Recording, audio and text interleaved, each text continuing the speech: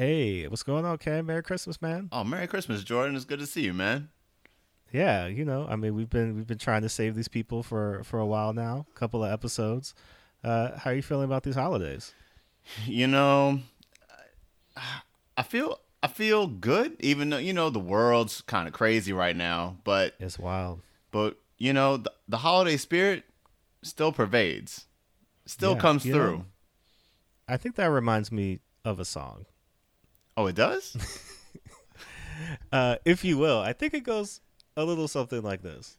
On the 12th day of Christmas, white saviors gave to me 12 Kevin Costners, 11 slave rebellions, 10 sledding Jamaicans, 9 negligent teachers, 8 colonizers, 7 slave auditions. 6 dancers breaking. It's George and Steve. 4 motherfuckers always trying to touch my hair. Oh, Cam, you good? Oh, yeah, sorry about that. Oh. 3 Karens, 2 drive-bys, and a white man's burden DVD. Yeah. Happy holidays, y'all. Happy Kwanzaa. You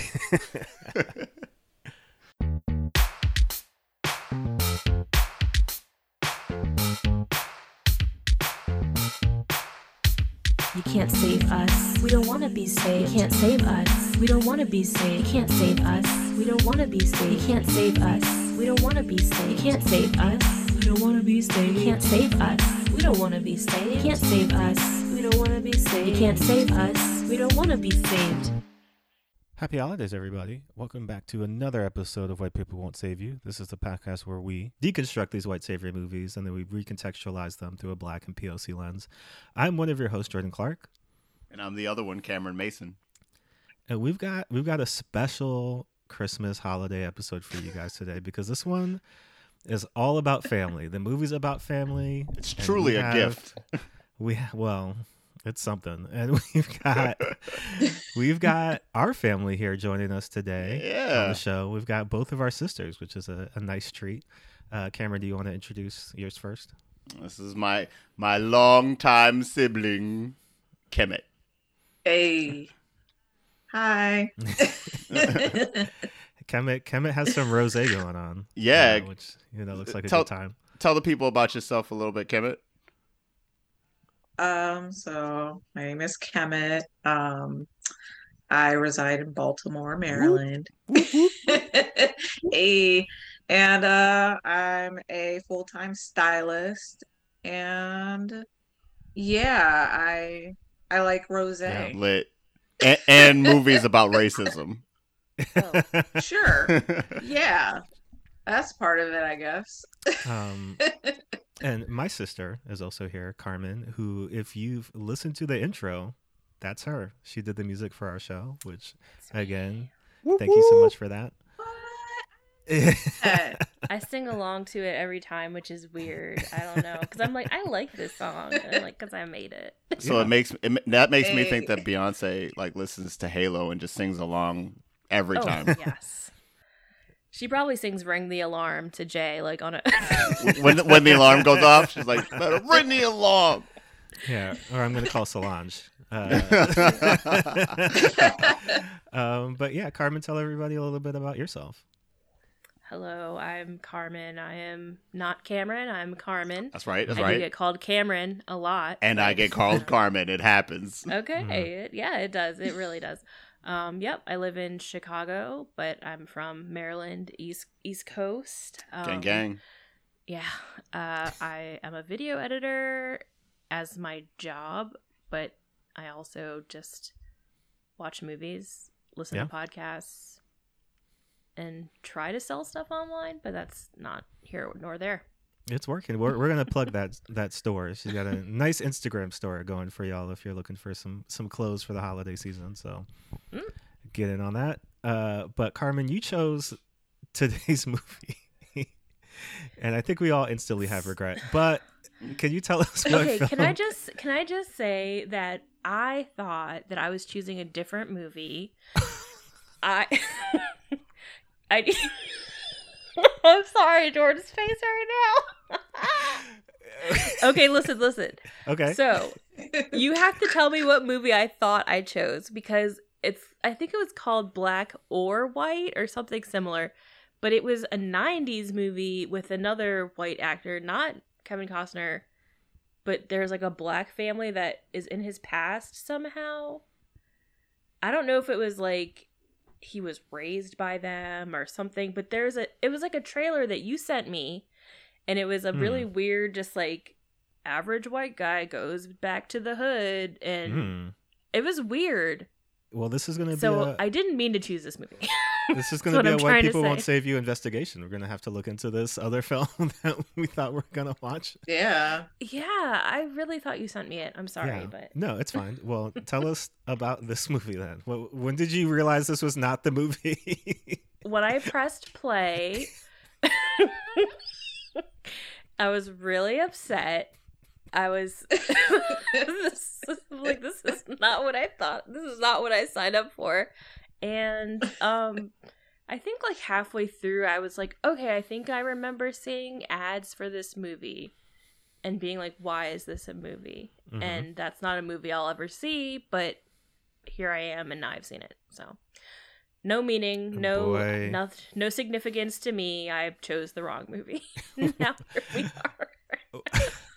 Well, Black or White is, well, I'll tell you a little bit about it, and then I'm going to just go in on this movie, because I will say up front, this movie, I haven't been upset like this since we watched Green Book. Like, this is, I told Cameron earlier that this is the one that broke me. Like, we had been kind of chugging along, like watching these films, and there's levels of offensiveness going on throughout, but like this one, combination of the movie itself and then what I'm going to read to all of you afterwards. I don't want to hear it.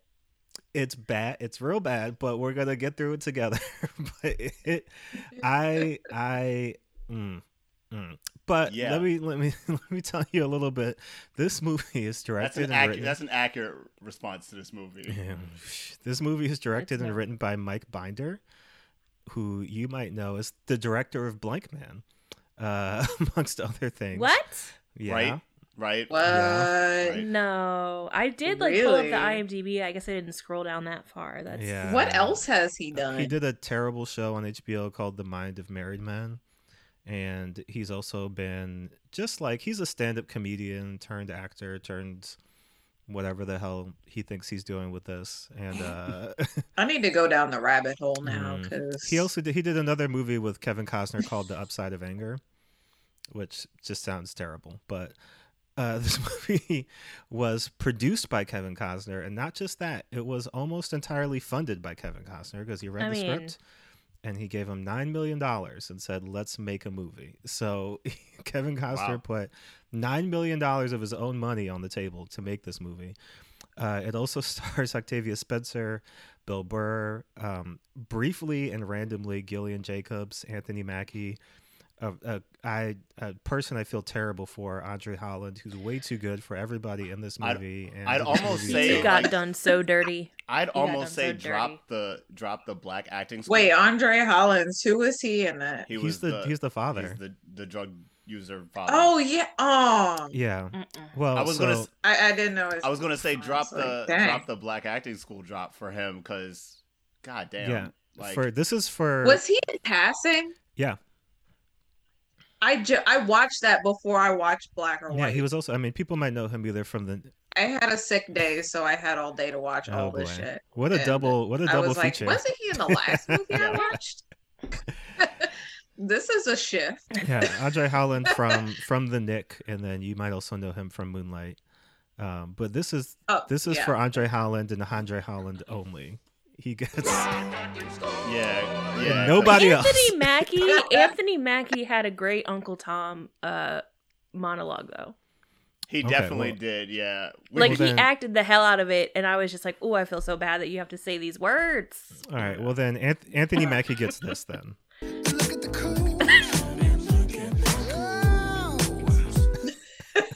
No, wow. That's her It's okay. fault. He'll be fine. He'll be fine. The check that this movie gave him, Man, is, those Disney checks. This will bounce right off that. Yeah.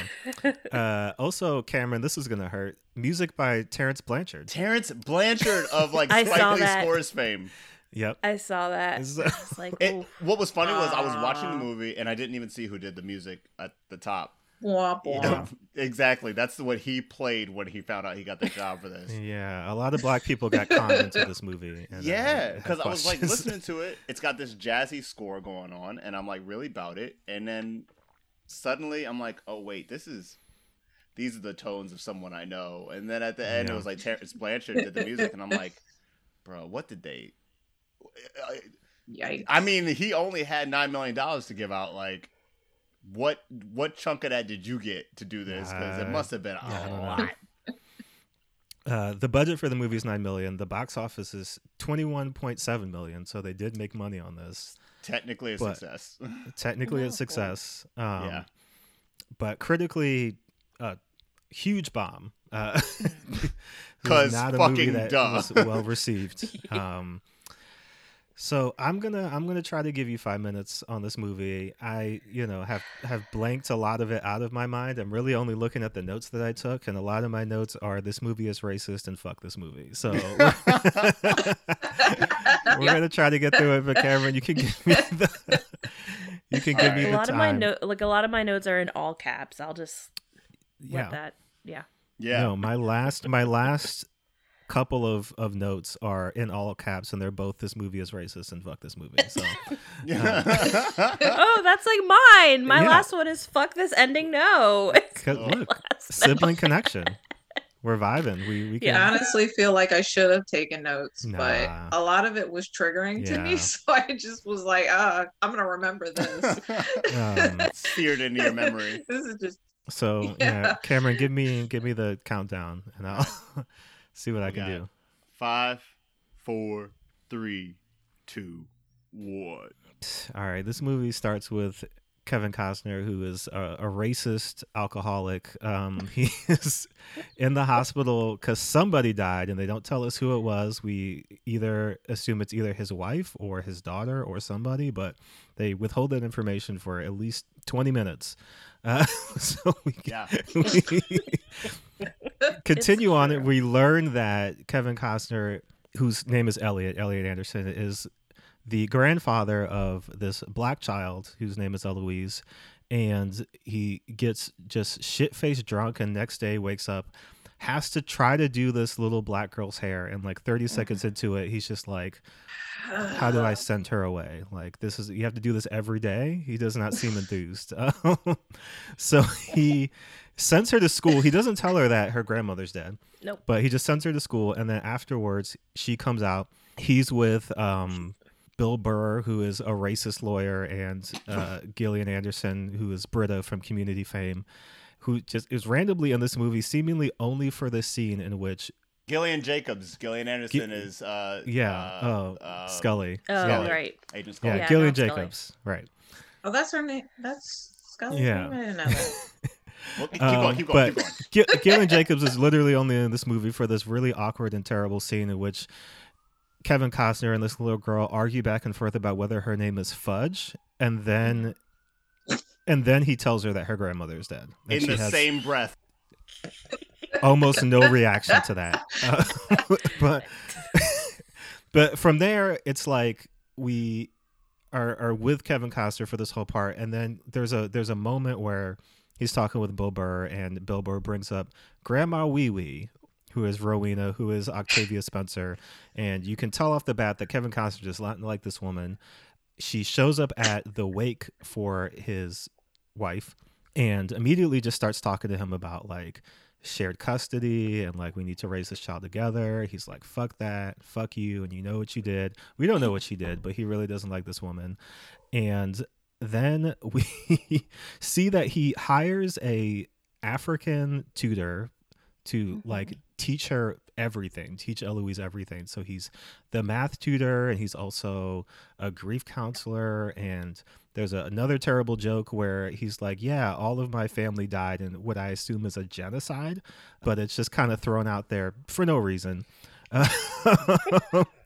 We then learn that the mom died in like a accident. I guess she was hit by a drunk driver. We don't really learn anything more than that.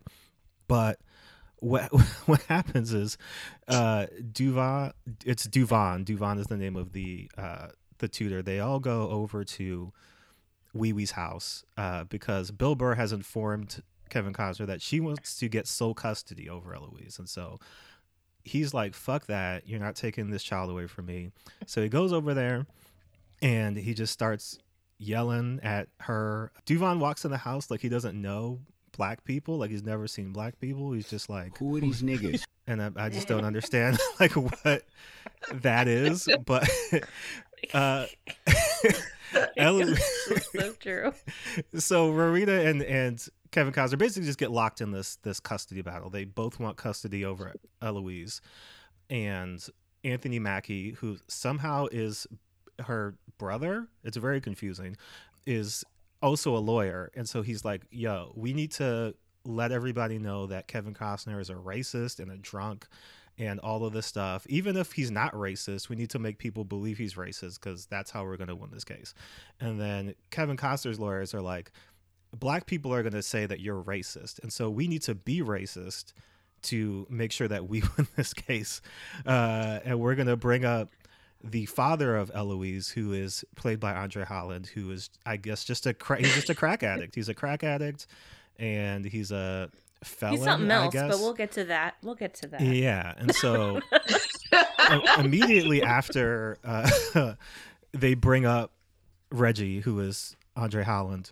Well, before that, they go to court, and then there's just a weird, sassy black judge who, like, Octavia Spencer, like, gets into this weird staring contest with. All of that shit is just very strange.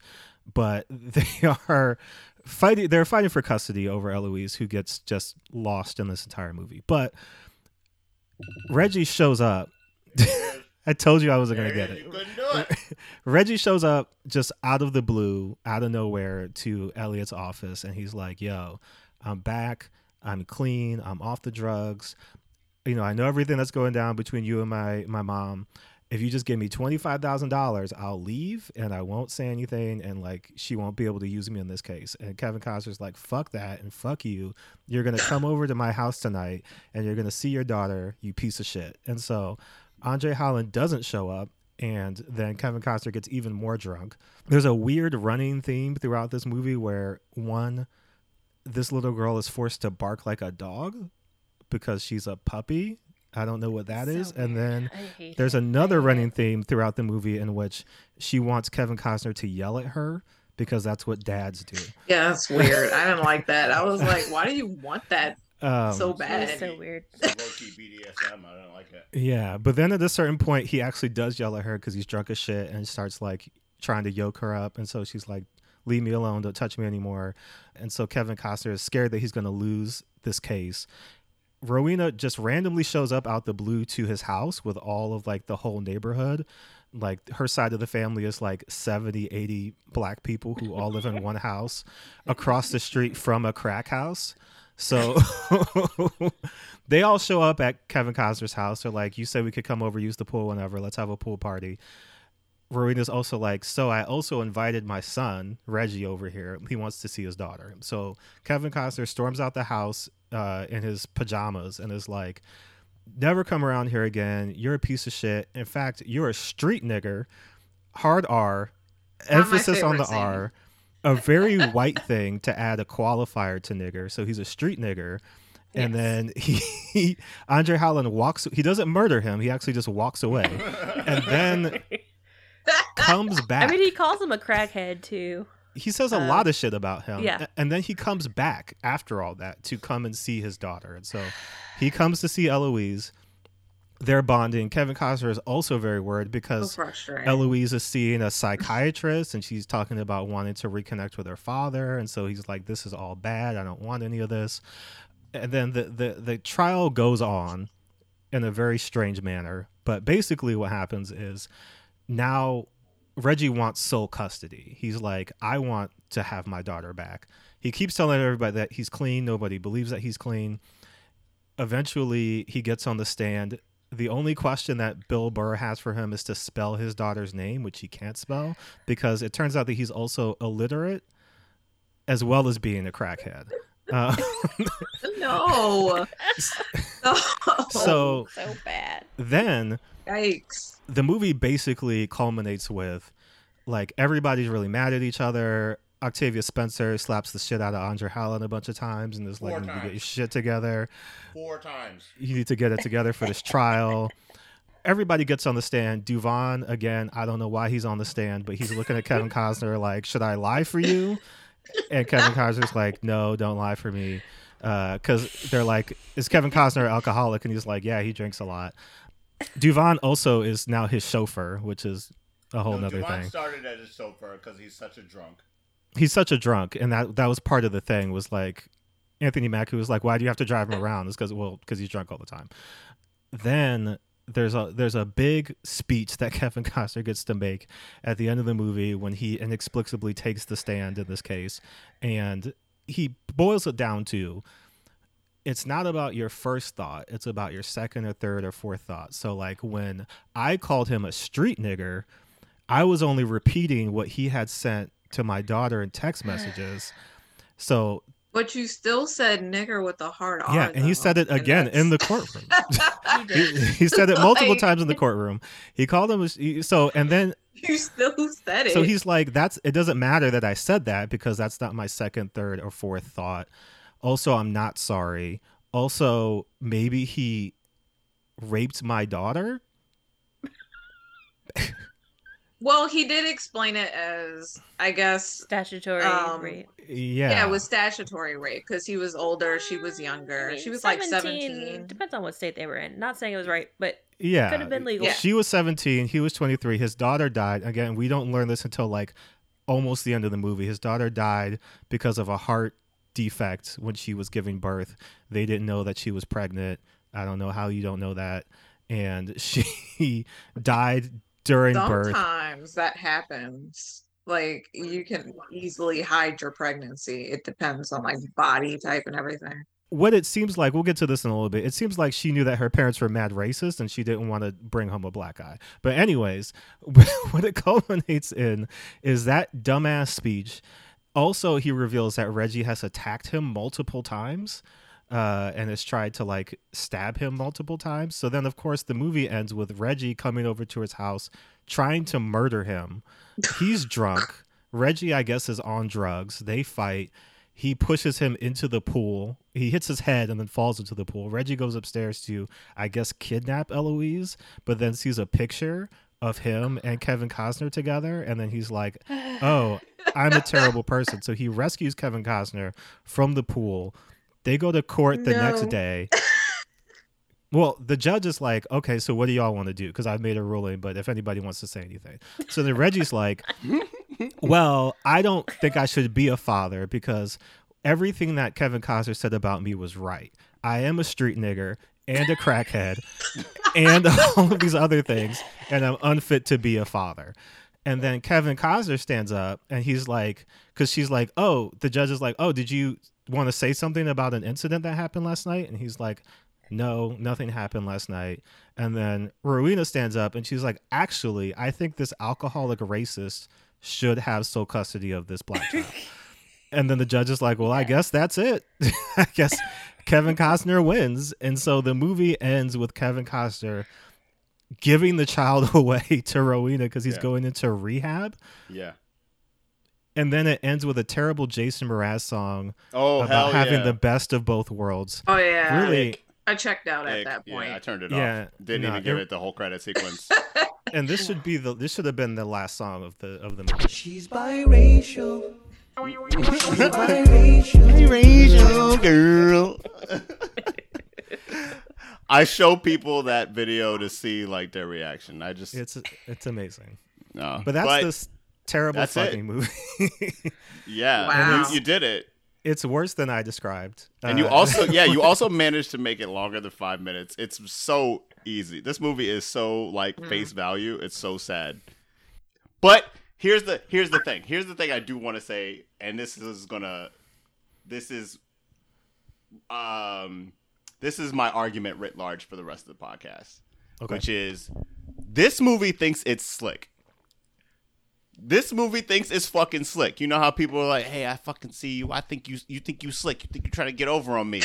This movie is actively trying to get over on people. Here's the worst part about it is that everyone's a stereotype in this movie. Yep. Andre Holland's a crackhead. I don't know, obviously a person who would have sex, have a daughter, and then walk the fuck away or whatever. He's a terrible person. Yeah. Rowena's got 6 jobs, but she is the person who, takes care of the entire family. Anthony Mackie got a good grandma, job. Yeah, she's also a grandma at what I assume is like mid 40s. Yeah. She can't be older than 50. No. They really gave her the girl boss narrative. Like, I mean, but it's also like girl boss, but also like strong black woman in heavy quotes, I take care of everybody. I take care of mine, like the two combined in a trope. And that's what that is. Everyone is a fucking stereotype except for Kevin Costner. And he pretty much is a stereotype himself. Just rich white person who you don't know what his job is. I guess he's a lawyer. I guess he's also a lawyer because he's he's a lawyer. But they don't explicitly say that or the only reason you know that is probably because he's hanging out with Bill Burr. He's hanging out at these at law offices and like in palatial buildings. Yeah. But for a lawyer, he really doesn't understand. He doesn't understand the law. He doesn't understand anything. Get it. This movie doesn't understand anything. Well, what are you doing at work? It's all some fuck shit. This movie thinks it's slick, and I saw straight through this. I saw straight through this shit within a good 10 minutes. I saw what it was going to try to do. Say that's why these types of movies are so insidious. Like, I know we're not to the rating part yet, but like this is like a hate crime. This movie, yeah, it's basically presenting itself as like, look at us, we're so woke. Like, right, we know there's racism, there's racist people, but in the end, maybe that racism is right. Like, that's what this. Yeah. This movie tries to do the nuance thing. It tries to be like, oh well, it's a fucked up situation how they had the kid, but she's living well and he's a decent guy, but he's just a drunk. Or like Andre Holland is a decent guy, but he still loves crack. Or like, all these things are like slightly nuanced to make you think that these characters are real people when they're so obviously drawn stereotypes to make this plot work. Now, remind me, there was no point where, did this movie say based on true events or inspired by true events? Or did I...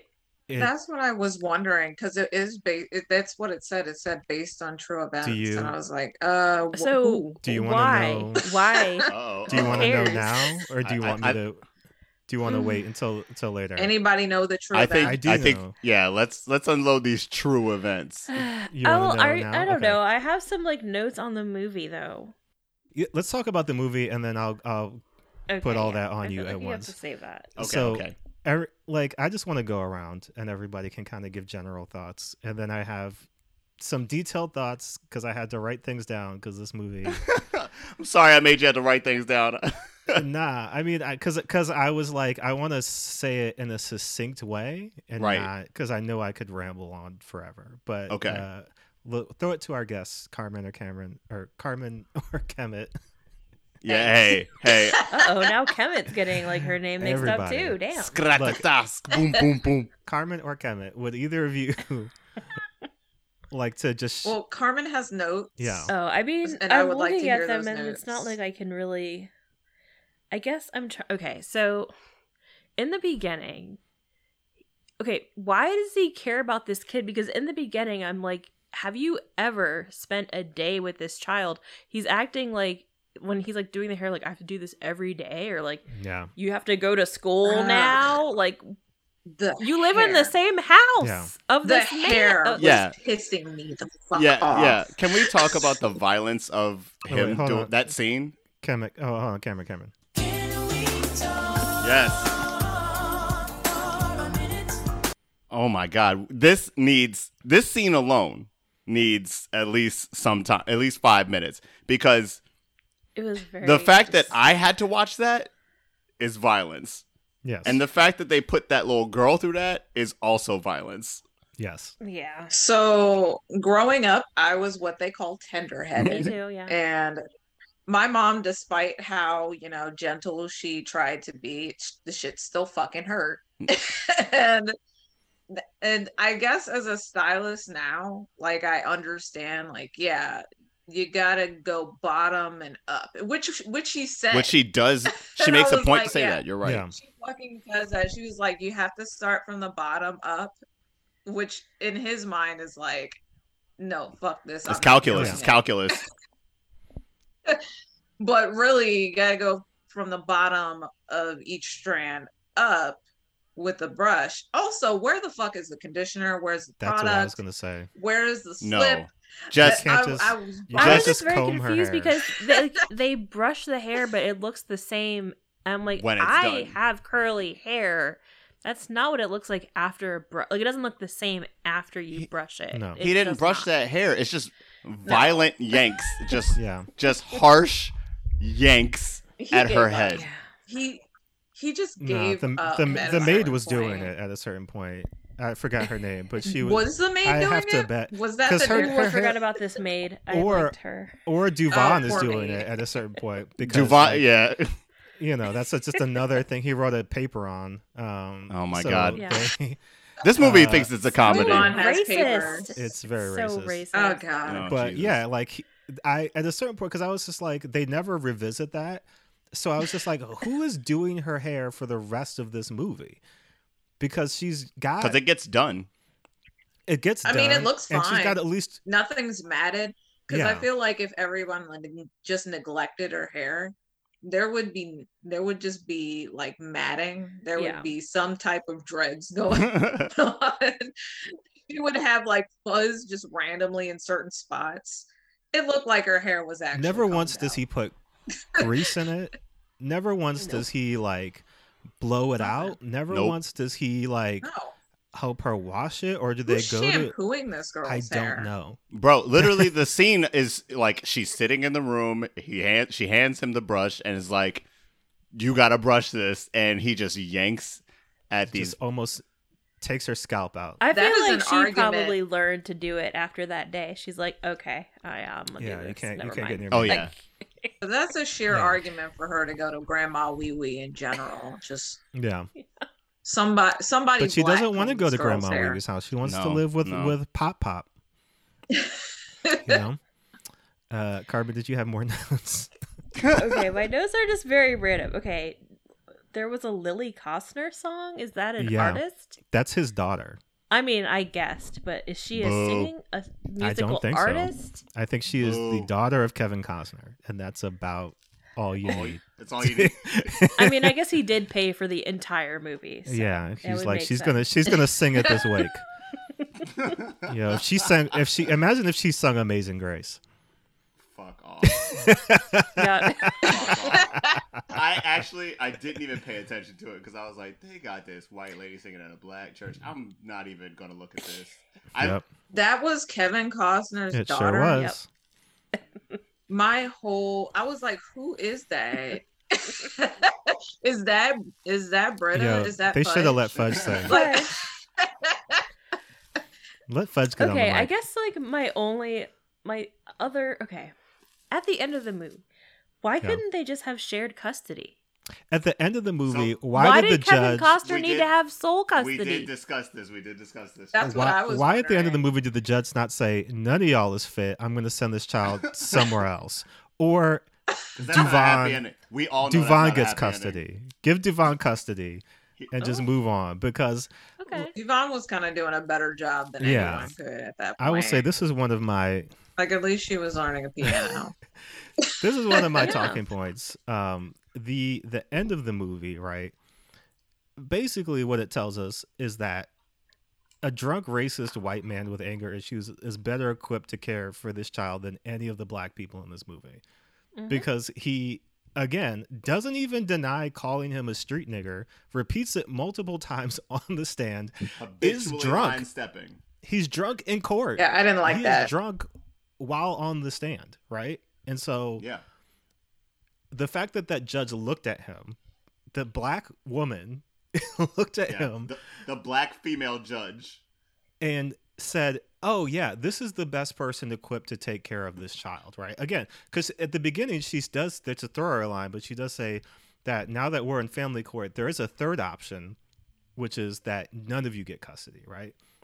So I thought that's where this movie was going, but then they're like, no, yeah, now that we think about it, I guess this like raging alcoholic is probably the best person equipped to take care of this child. And I just don't understand why. Again, he is racist. He is very clearly racist. Yeah. He does not deny racism. It's not even just the fact that he said nigger. It's just Everything. like he said that she wasn't black.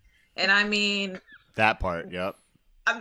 That was like so uncalled for. Kemet, like, say that again. God, I forgot about that. Yeah. Oh Kemet, God. He just literally just said out loud, like, she's not black. Like, no. She is black. What are you talking about? Let's talk about this for a little bit. I have something else I need to talk about. Like, oh, he's half black. The daughter Eloise, like that character is fucked up. I There's feel a so lot of bad for that young confusion there. actress. Like, what is that? Like, she's all like, I don't want to go live with those people. I want to stay with you. Like, Bruh. what? Like, why do they make her? They like that. almost make her racist. But it's like weird because then when she's around them, she's like, this is awesome. And I'm like, yeah, wouldn't you rather be in a home with other people your age who aren't drunk racists than like with Kevin like what is so great she doesn't about want him? to be Like she seemed to be having fun with all her like younger family members. Yeah, she's part of the like... South Central Jazz Ensemble. She gets to play. Fuck that scene. What was Fuck that? that scene. That was a Fuck lot. that scene, by the way. That scene was I was crazy. watching that and I was like, this is aggressive. Come on. That scene was crazy because for one, there's like this like sweet little session where she's playing piano where everybody's playing like different instruments and just enjoying each other, and then the dad's across the street just smoking crack. That pipe. This movie is proof that that Kevin Costner has officially bought a djembe in his life. Technically, he bought a djembe drum. Yeah. And he had no fucking clue what to do with it. I mean, that scene is egregious. I'm surprised everybody wasn't wearing kente and like they were a step away though. They were a step away. What I mean? Oh no. Passing around some bean pie. Yup. Incense lit. Got some nag champa. Yeah. Well, because Octavia Spencer's in the corner, like full on fucking Stevie Wonder with her eyes closed, just like swaying back and forth. Like, okay, she's just vibing. Related to that scene, then, when Andre Holland kidnaps her, but then is just across the street smoking. Why did he kidnap her? Because he wanted her to be around her own people. Yeah, these people aren't thinking like normal humans. No. He wanted her kidnapped her to not even bring her spend time across with the her. street. Well, he wanted her, but then he wanted that rock. You know what I mean? His priority shifted. That's true. As an actor, I'm sure his motivation or his objective in that scene was, I know I love my daughter, but I also love that crack. Yeah. Which again, questions about hierarchy of needs. It's hierarchy of needs. Right, and but the crack is up top. My daughter is secondary. Rowena knows that her son is addicted to drugs, yet lives directly across from a crack house and brings him over constantly. I don't understand what is happening there. You don't know who moved into that home first, Jordan. I don't know that, but it's just someone like, who loved crack. But if you know that your son is struggling with addiction, big house for crack. Why actually bring it's him not over? Because it's not a big house for crack. Because Kemet, remember, we lived across the street from a crack house. I have to think. Wait a second. I have to think about how big that house was. It was 2 stories. Definitely had a basement, and when they rebuilt it, it had a pool out back. Oh, that's a fancy crack house. Wait a minute, that was a crack house? Yes. Not even in Baltimore. This is Anne Arundel County, bro. This is across the line. Wait a second. So, you mean that new updated house? So the house that was there before was a crack house, and it got raided once when we were being babysitted. This is a true story. You can ask our older sister because she saw this. Yeah. Oh. See, this is why we had family. This is why we had family on this episode. Did this happen before the renovation? Yes. Or did this happen before the before the renovation? Oh, okay. She's like, oh, that house. Because that crack house. That house did look like it could have been a crack house. But yeah, it was pretty big for a crack It got house. raided, and the people scurried like roaches with the lights cut on when that police helicopter came over and was like, "Excuse me, y'all. I heard y'all was cooking illegal drugs." Yeah. Wasn't that house green? Like, it was a weird color. It was a weird color. It was dingy. Yeah, it was but anyway, enough memories. Green is a weird color. Enough memories. I was just saying that it was a big enough house to fully be a crack house because I've seen it in person. You've seen it in real life. God. Yeah, that's some first-hand research. This is intrinsic to the film. Kemet, did you have any thoughts? Just general thoughts? I have a lot of thoughts. Just Let's hit hit us it with here. one. One. Let's see, because we've talked about a lot of the things I wanted to say. What was one scene that really stuck out to me? I think it was the part where it was just Duvall. Like, Duvall had this running joke where he just constantly had a paper for something, and it was strange. I get he's smart. Like, I get smart African as a trope. But why is the running joke, oh, I have a thesis paper on something that relates to this scene? At any given time. I think it happens like Why 5 is times. this happening? Look, first of all, I again have many questions. I think Duvon is in this movie to be Kevin Costner's black friend, right? He is magical Negro. You need one. 100%. Oh yeah, he is definitely a magical Negro. I was going to go into that later. Yeah. He's very magical Negro and like also an apologist for Kevin Costner. Like there's a lot of him. Literally a scene where he's like, "Should I apologize on your behalf?" Right. But then I didn't even like the fact that he was trying to cover for the fact that he's just like a whole drunk. Yeah. And that's why he had to drive for him. Right. Like, I didn't want to tell him that he's drunk. Like, you're on stand. You're in court. Yeah. You're smart. You should know that you have to tell people that he's drunk. Don't look at him. Don't look directly like, hey, at him should for I 5 say minutes. that you're drunk and that's why I drive you around? Like, don't look at him for reassurance. I will Like, say the courtroom scenes of this movie just happen to forget that jury is a part of the court process because they're doing wild shit in this trial. Just This is that how family court works? Is there a jury? I mean, I don't think there. I don't think Well, there's in a the jury. movie, they act like there's not. I think it's more like civil claims, right? I mean, where it's just like this might as well. there's no. I was going to say this might as well have just been Jury? people's court. For real. Yeah, 'cause for real. That's the how way it played carried out. on, it definitely felt like the People's Court or, a low rent episode of Maury because Yeah. Octavia Spencer is screaming, trying to get over the bar. Like, At one point, Yeah, it got ghetto. at in one there. point, I'm Gillian sorry. Jacobs It got just really starts ghetto. clapping. they got and gets kicked out and of gets the kicked court out of court. Oh God. and the movie. She was. I guess that's really. She was not supposed to be in that movie, and that was. I didn't even see a lot of her in that movie after she started clapping. That was it. It's That was so a wrap for weird. her. Yes, that's Yeah. the end. Yeah. Bill Burr dumps her after I- that. He's like, Yeah. nah. It's not Bill Burr cool. was like, "Go Yeah. home." Well, also You're because drunk. I mean, speaking about Duvon and speaking about Bill Burr, he keeps calling him Haji.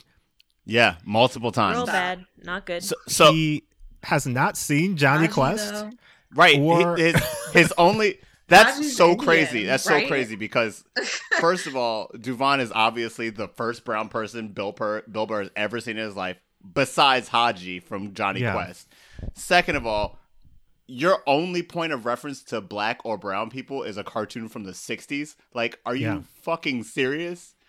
You gotta go outside. You've been to a Starbucks, my nigga. Like, I know Right. you've seen us. We out But- here. We're The thing- 13% of the population. We're not Well- going nowhere. Like, you see us. There is the one black woman that works at the law firm that for a second, I should have known better, mistook as a lawyer, but she's really just the receptionist. She is the clerk. Yeah. She is the receptionist. You know she ain't got no agency at that place. Yeah. But it's wild because Bill Burr keeps saying it as if it's a joke, as if we're supposed to laugh with him. Because I in my notes, I'm like, are we supposed to laugh with or at Bill Burr? Because I don't really know. You hire Bill Burr to make jokes like that so you can like feel better about it because, you know, his comic persona is like an asshole. But we're supposed to think he's Bill wrong. Burr did not come off as comic relief in this He came movie. back. He was also racist. Yeah. He was doubling down. Like, was he supposed to be funny? I feel like Britta was This funnier. movie thinks certain things are supposed to be funny and none of them come off. You don't laugh at any of the moments that are funny. The term papers, the calling her fudge, calling him Haji, all that little weird, like, it's supposed to be a joke. All of it falls flat on his face. The comedy in this movie is hard to listen to. A lot of the comedy is also Kevin Costner is drunk. Right. And so he makes like wild comments because he's drunk. Yeah.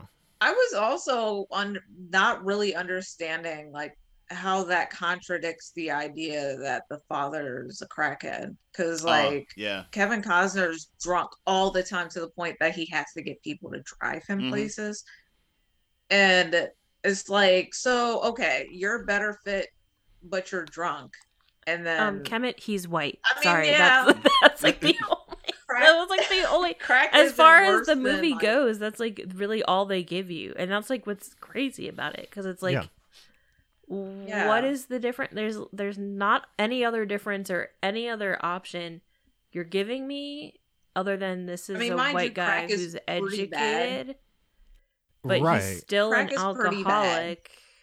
But the thing about Kemet, you're 100% right, is that they try to build this false equivalency that because one person is on crack and the other person is alcoholic, they even say, there's a lot of wild stuff behind the scenes, but they even say at a certain point, Bill Burr sits him down and he's like, you know what? I thought about it.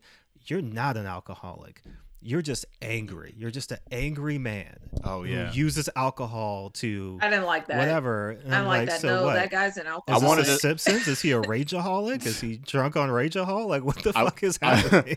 Can I also bring up that he, instead of like bringing a bottle in a bag or a flask or whatever, whenever he's in the car, he has a glass filled with ice. Yeah. And that bothered me. He had an actual tumbler of whiskey on him at any given time. So it feels like it's a cartoon because that shit happens. Like they're literally in the car, like dropping homegirl off at school, and he's just like, oh yeah, sloshing around his whiskey in his glass, and I'm like, nigga, did you bring that from home? It's the glass for me. It's the glass in the car for me.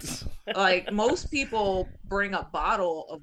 Like a water bottle or just like some sort of the crystal glass that you should have left at the house. No, he's not trying to hide it. He wants everybody to know. Well, because but that's the thing. So they do this whole thing throughout the movie where they try to compare him to Reggie, and it's like, well, it's not that bad because he's a functioning alcoholic, which again is not a thing. If you are an alcoholic, he's not functioning if he has to get Duvall to drive him around. Yeah, that's literally called not functioning. And Duvall basically is her parent. Like Duvall is doing all of the parenting in this scenario. He just tutoring, piano, driving places. Pats her on the head. They have a weird conversation where another racist moment. Duvall is telling her a story about him running with Gazelle, which I'm just like, please stop. Fuck off. Please stop doing this. Fuck off. I don't like that either. Fuck but off. He's just like he's the weird. only stable person in her life is Duvall because Mike Bender thinks that African people run with Gazelle in Africa.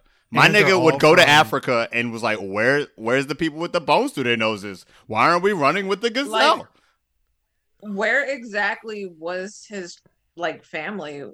Was he in a specific tribe? Like what was going on when he walked into that house, he it was like he had never seen a black person house. before. He'd never seen one black person because he was looking at all of the It was black very people in weird. Arena's house as if he was supposed to be the surrogate, or he was supposed to make white people feel okay for feeling uncomfortable in that situation because this black person is also uncomfortable because look at these other Negroes, they're scary. And Duvall was supposed to be like, yeah, his face was like fucked up off of like seeing them even.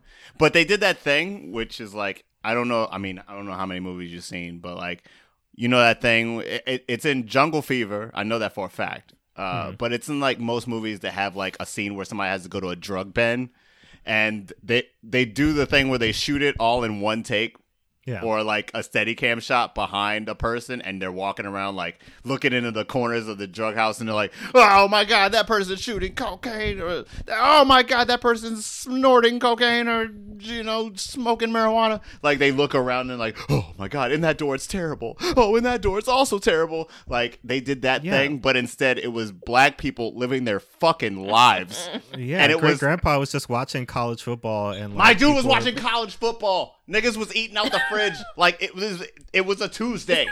Yeah, And they he treated was- it. I like how Kevin Costner like introduced him as his bodyguard. It was supposed to be a joke, and it was like, I wish you even had like some sort of. use bodyguard. It wasn't even nuanced though, It because was supposed to be a joke, It's and supposed to be a not wink. even in the movie did anyone think it was funny. So I don't- literally laughed about it later. I laughed about it after the fact. I was like, Yeah. Oh snap! bodyguard. This is bodyguard. What? Oh damn! Oh, You his I'm just getting it bodyguard? now. Okay. And then the cousin hitting. Oh, you're him, getting you're like, catch. See, you're oh, catching it now. bodyguard. The worst part is nice arm. the worst part is you watch that Made movie me over feel 2 safe, days like, and you're what? just understanding the joke. yeah, Well, it was a dumb joke. it was a bad joke. Along with every It was other such joke a in this bad movie. joke. Yeah, Yeah. F minus to the comedy in this movie. Attempted comedy. Yeah. Oh. I want to touch on 3 things real quick because I do want to get to this research because there is a lot of it, and I want to I wanna feel like bring that might be more everybody in. interesting. Yeah. on this, but there's 3 things that I did want to touch on. Sure. These are the things that really upset me about this movie. Going back to what Kemet said, there was a scene where Elliot, Kevin Costner, he's talking to Bill Burr. He does this a lot in this movie, and again, I don't know how I'm supposed to be interpreting this, but Bill Burr is like, oh, like Rowena wants her because she wants her to be around black people. And then Kevin Costner tells him to stop saying that because she's not black, right? And that's when I wanted to punch the TV because that was like one of the, and it was done in a way that, again, I don't really understand how I'm supposed to be looking at that. Like, is If that a I'm supposed joke? Or is that bad? Like, am I supposed to be like, oh yeah, like he's so wrong about that? Or am I supposed to, and then white people are looking at that, are they like, huh, yeah, I kind of get what he's saying. Like, why does she have to be black? Like, why Right, she's right. biracial? She should be, you know what I mean? So this is, I'm gonna tepidly dive into this, but this is the thing when you're parenting a black child specifically, right? They are black. And it doesn't matter what you think because that's how the world is going to see them, right? Right. That's how their teachers are going to see them. That's how the doctors, especially if they're black women, are going to see them. That's how banks are going to see them. Potential employers are going to see them, right? Like they are a black person in the world, whether or not that's something that you want to accept or think about, or even Right. like it doesn't, going all the way back to the part where you said if you had 1% of black blood, you were a black person. You're a black person, right? Like that's something that's out of your control. It's also just the core part of double consciousness, right? When you're thinking about like having to be aware of who you are, right, as an individual, but then also the dominant culture and the dominant white world, right? So if you're raising this child to not see themselves as black, you're doing a horrible disservice to them and probably setting them up for a bad time, right? Violence. There's only so much of your white privilege that's going to rub off on them, and it's really not a lot, right? Especially if you're not around. So the second that child, and it's a whole thing, right? This is like, what all parents have to go through. The second that your child leaves you and goes out into the world, right? That's like the scariest moment. So imagine if your child goes out into the world totally unprepared for how the world is going to see them. That is awful. So if that was how he was going to raise this child, to not be black, but I don't know what, to be white, or, you know, he's going to show her like... He can't necessarily raise her to be white because, for one, like, features stand out more than like personality or how you talk or how you carry yourself or whatever. That girl has black people hair, black people features. She's black. Can I tell you about Candace Owens, though? Can I tell you about Sage Steele? Can I tell you about all these people? She's just clear. What's the lady who's running for Congress in for Maryland, for Baltimore? Kim. Yeah, Kim Klacik. Oh, Kim fucking, what is her name? Yeah. Klacik. Yeah. Oh, she's Queen Bee of these bitches. Like, she fizzled into obscurity. Thank God. Thank God. You don't hear about her anymore. Her Diamond and Silk are somewhere just trying to get it together. Diamond and Silk got on my fucking nerves. But that's but they got to go to the White House though. I mean, is that a prize? Ever again though? Like, just once. Sidebar of the I just want to name some black people who went to the White House those 4 years. Jim Brown. Yeah. Kanye West. Yeah. Diamond and Silk. Did Lil Wayne go to the White House? Lil Wayne went to the White House. Yes, Lil Wayne did. Oh my fucking God. Ice Cube? Ice Cube went to the White House. Did he actually go? No, he went. He went. Yeah. Oh, just so, you know, they remember Chrisette Michele? Yeah. Chrisette Michele. Oh, that was a mistake. Poor Chrisette Michele. I feel like she got a press release, or she got the breakdown for the job, and it didn't say everything on it, or like it had some of the stuff knew blacked it was out. Up, though. She had an inkling. She was like, "I'm gonna bridge the gap." She knew what was going on. Don't do it. Yeah. But to your point, Jordan. I think what the problem with the movie is that this movie's philosophy is that it doesn't see color. You know what I mean? Mm-hmm. Like, it's called black or white, sure, but this movie would rather have you walk away from it being like, there is no color, and there's just people. Yeah. There's just love. And I'm like, this movie can fuck off with that philosophy. It can fuck off with that philosophy specifically because it never really gives us white culture or black culture, right? Right. It kind of leaves it in the margins where you know what white culture is, and... Let's be specific, though, with this movie, though, because... white culture in this movie is being a lawyer, being wealth, rich, yeah. Big house, wealth. Basically. Yeah, I can hire people off the street to just be my driver for a while, right? Yeah. Black culture. I got a maid. Black and I can send you to private school. Mm-hmm. Black culture in this movie is I'm doing drugs. Or I'm in a crack house. Or I have sex with women and don't worry about what the consequences are. Or if I'm... I have a bunch of kids in my house. Or if I'm an upstanding and I have woman. 6 jobs. Right.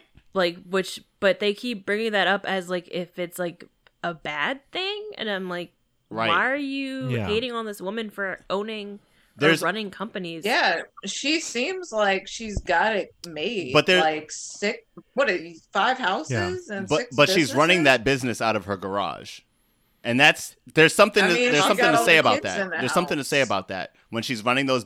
She's got all the kids, but she ain't got no space to get an office. She can't get an office to run a couple computers out of. Like, that's the point. It's about the visuals. It's not even out of all 5 of those houses, she'd have the office in one. But you see what the movie is doing. It just says that she's got 5 houses. It's not even a matter of like where they are or who's in them. She's just got 5, so she's got things.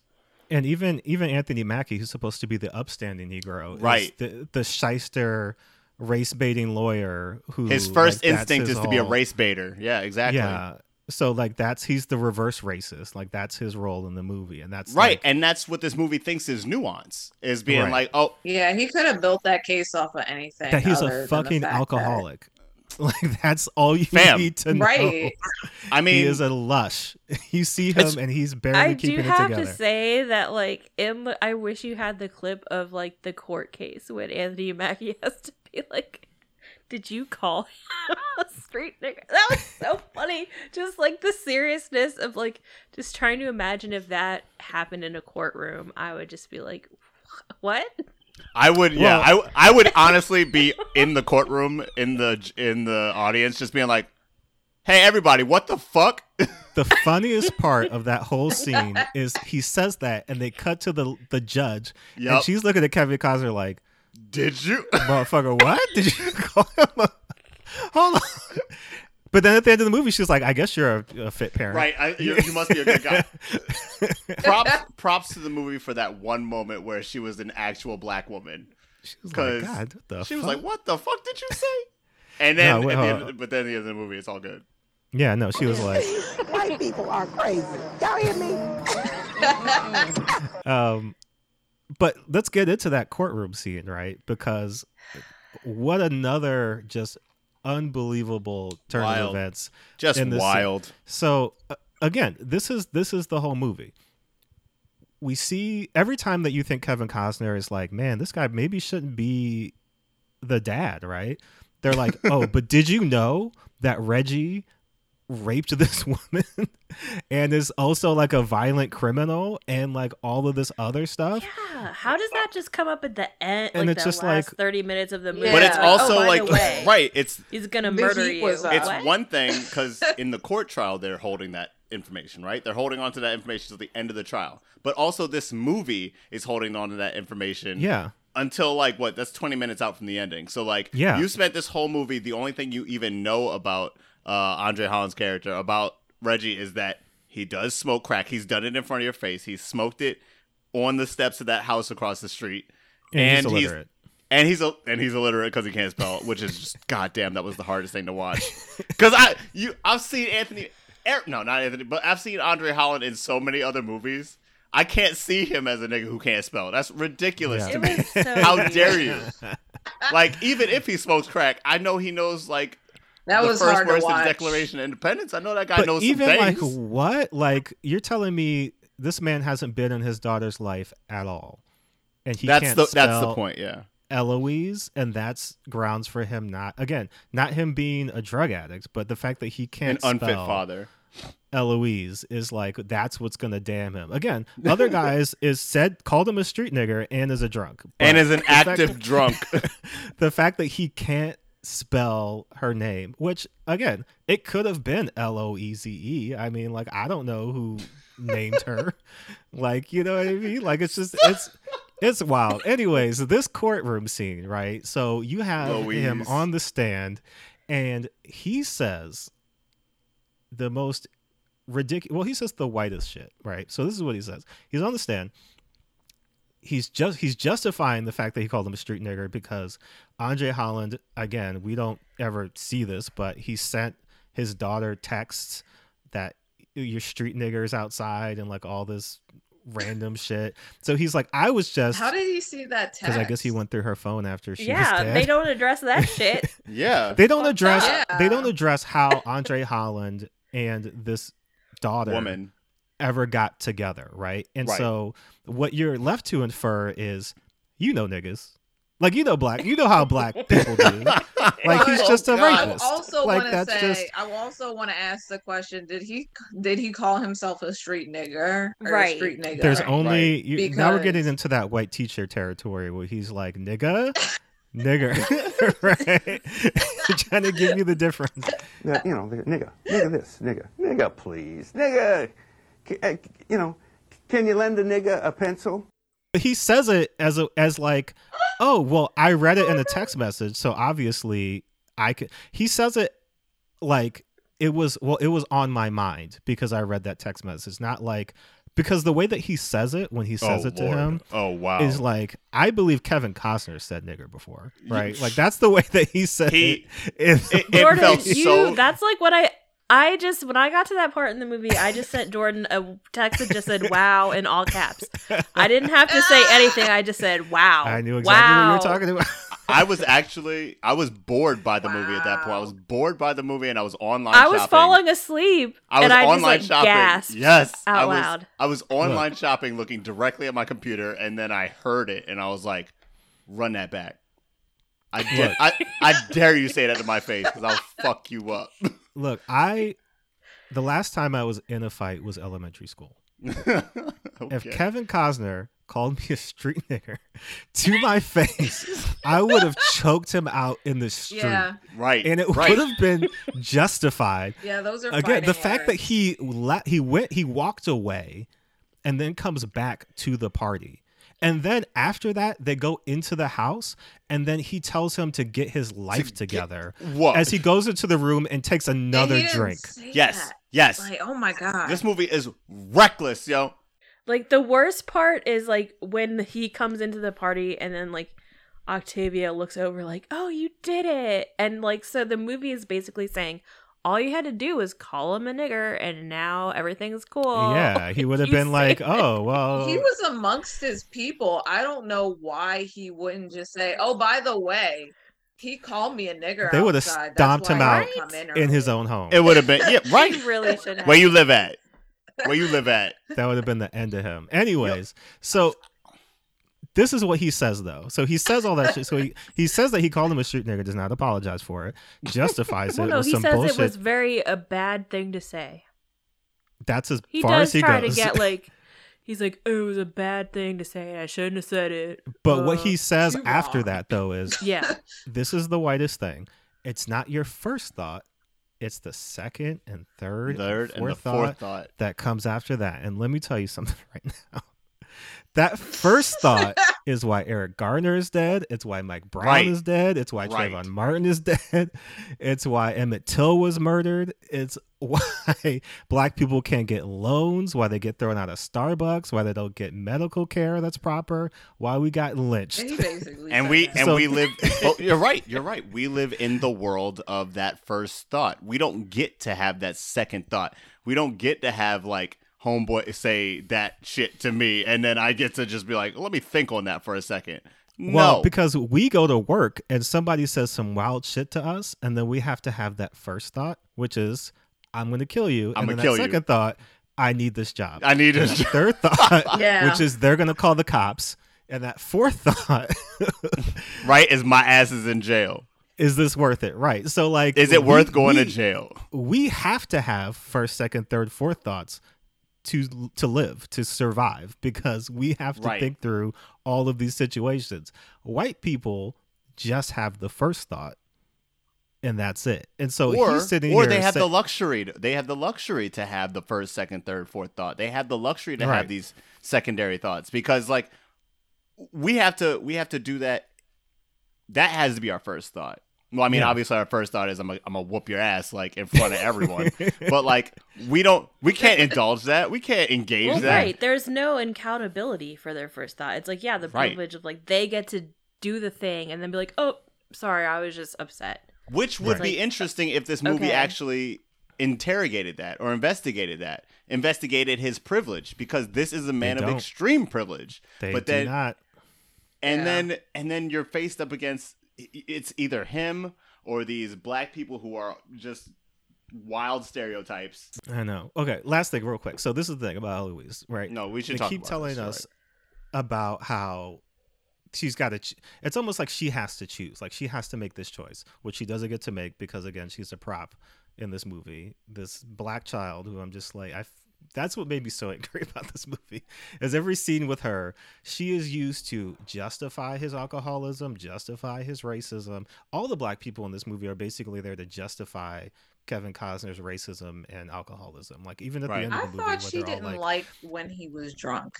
Because there have been times in the movie where she's like, I don't like when you're like this. Or It was Yeah. the one time where he tried to like grab Yeah. her. briefly, yeah. But so Octavia Spencer at one point insinuates that she needs to be with the black part of her family to make her soul complete or some shit like that. I don't know. Anyways, this is the thing that I was like, because we see all this stuff between her and Kevin Costner, but we never see anything between her and her black side of the family. They go swimming at one point. They make a small jazz ensemble at another point. That's it, right? And I was like, why couldn't we get a scene of her and her great grandfather looking through a photo album, talking about their family and like Right. all Yeah. the things that happened in their past? Why can't we get a scene about with her cousins doing her hair, braiding her hair on the porch? Why can't we get a scene? Yeah, there's no aunts connection making like food that in the in kitchen? there. That's supposed to be family Her oriented.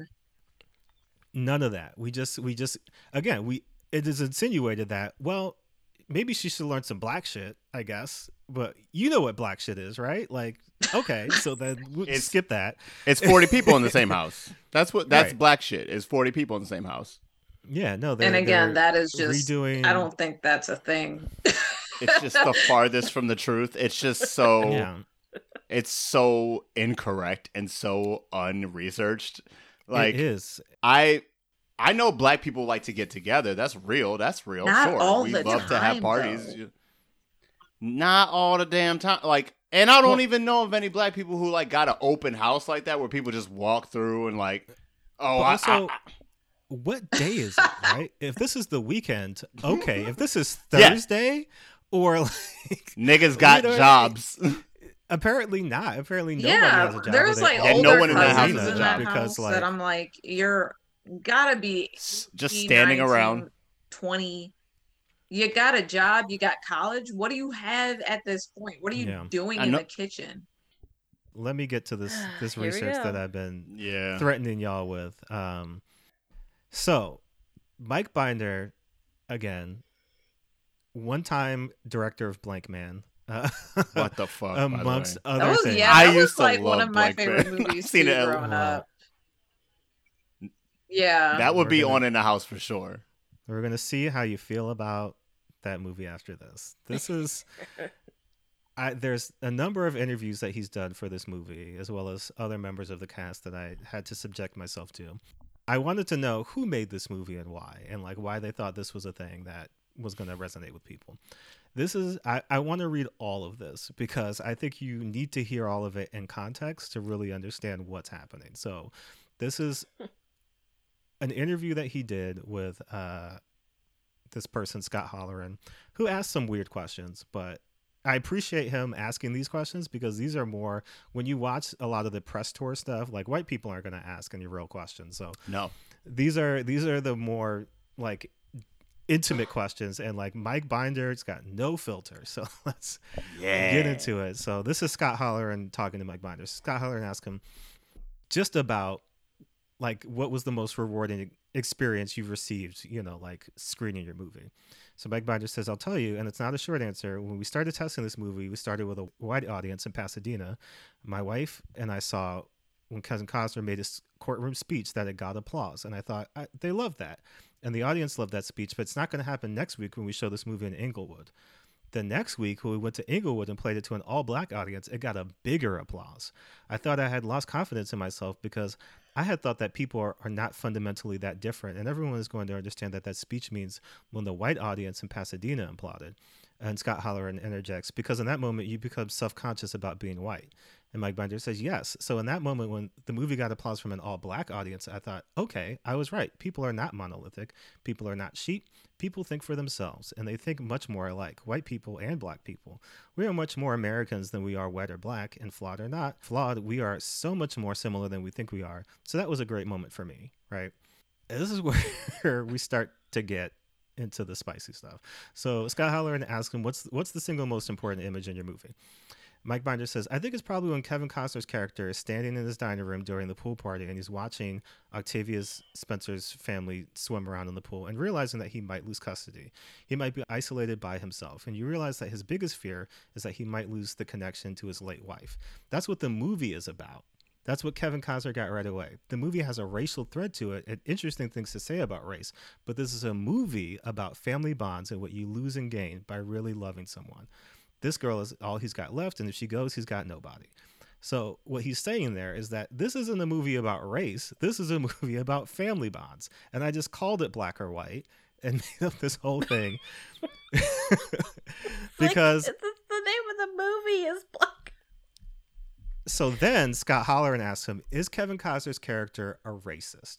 Mike Binder says, No, this character is not a racist. His problem is not with the fact that people are black. First of all, he's very angry. So his problem is that he feels that he needs to protect this little girl.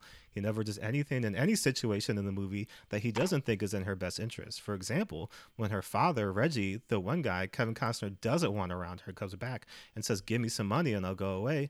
Kevin Costner knows that that's the absolute worst thing for the girl. When he reaches for the wallet, he says to Reggie, you get yourself out to my house and bring a present and some flowers.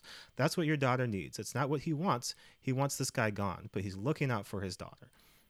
So again, I don't know if he watched the movie that he made, but Kevin Costner, definitely racist, right?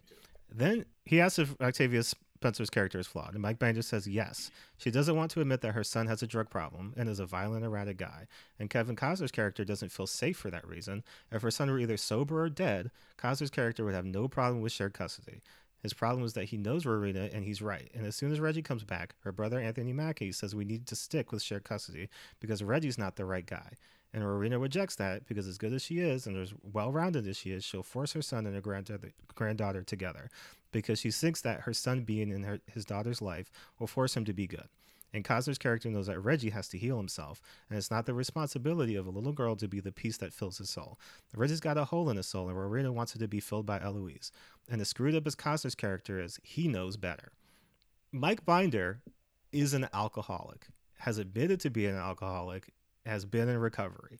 He wrote a movie about a guy who is an alcoholic and somehow is the best is best for custody for this daughter, while at the same time not acknowledging the addiction problems of Reggie's character and basically paints him as a crackhead with no redeemable qualities.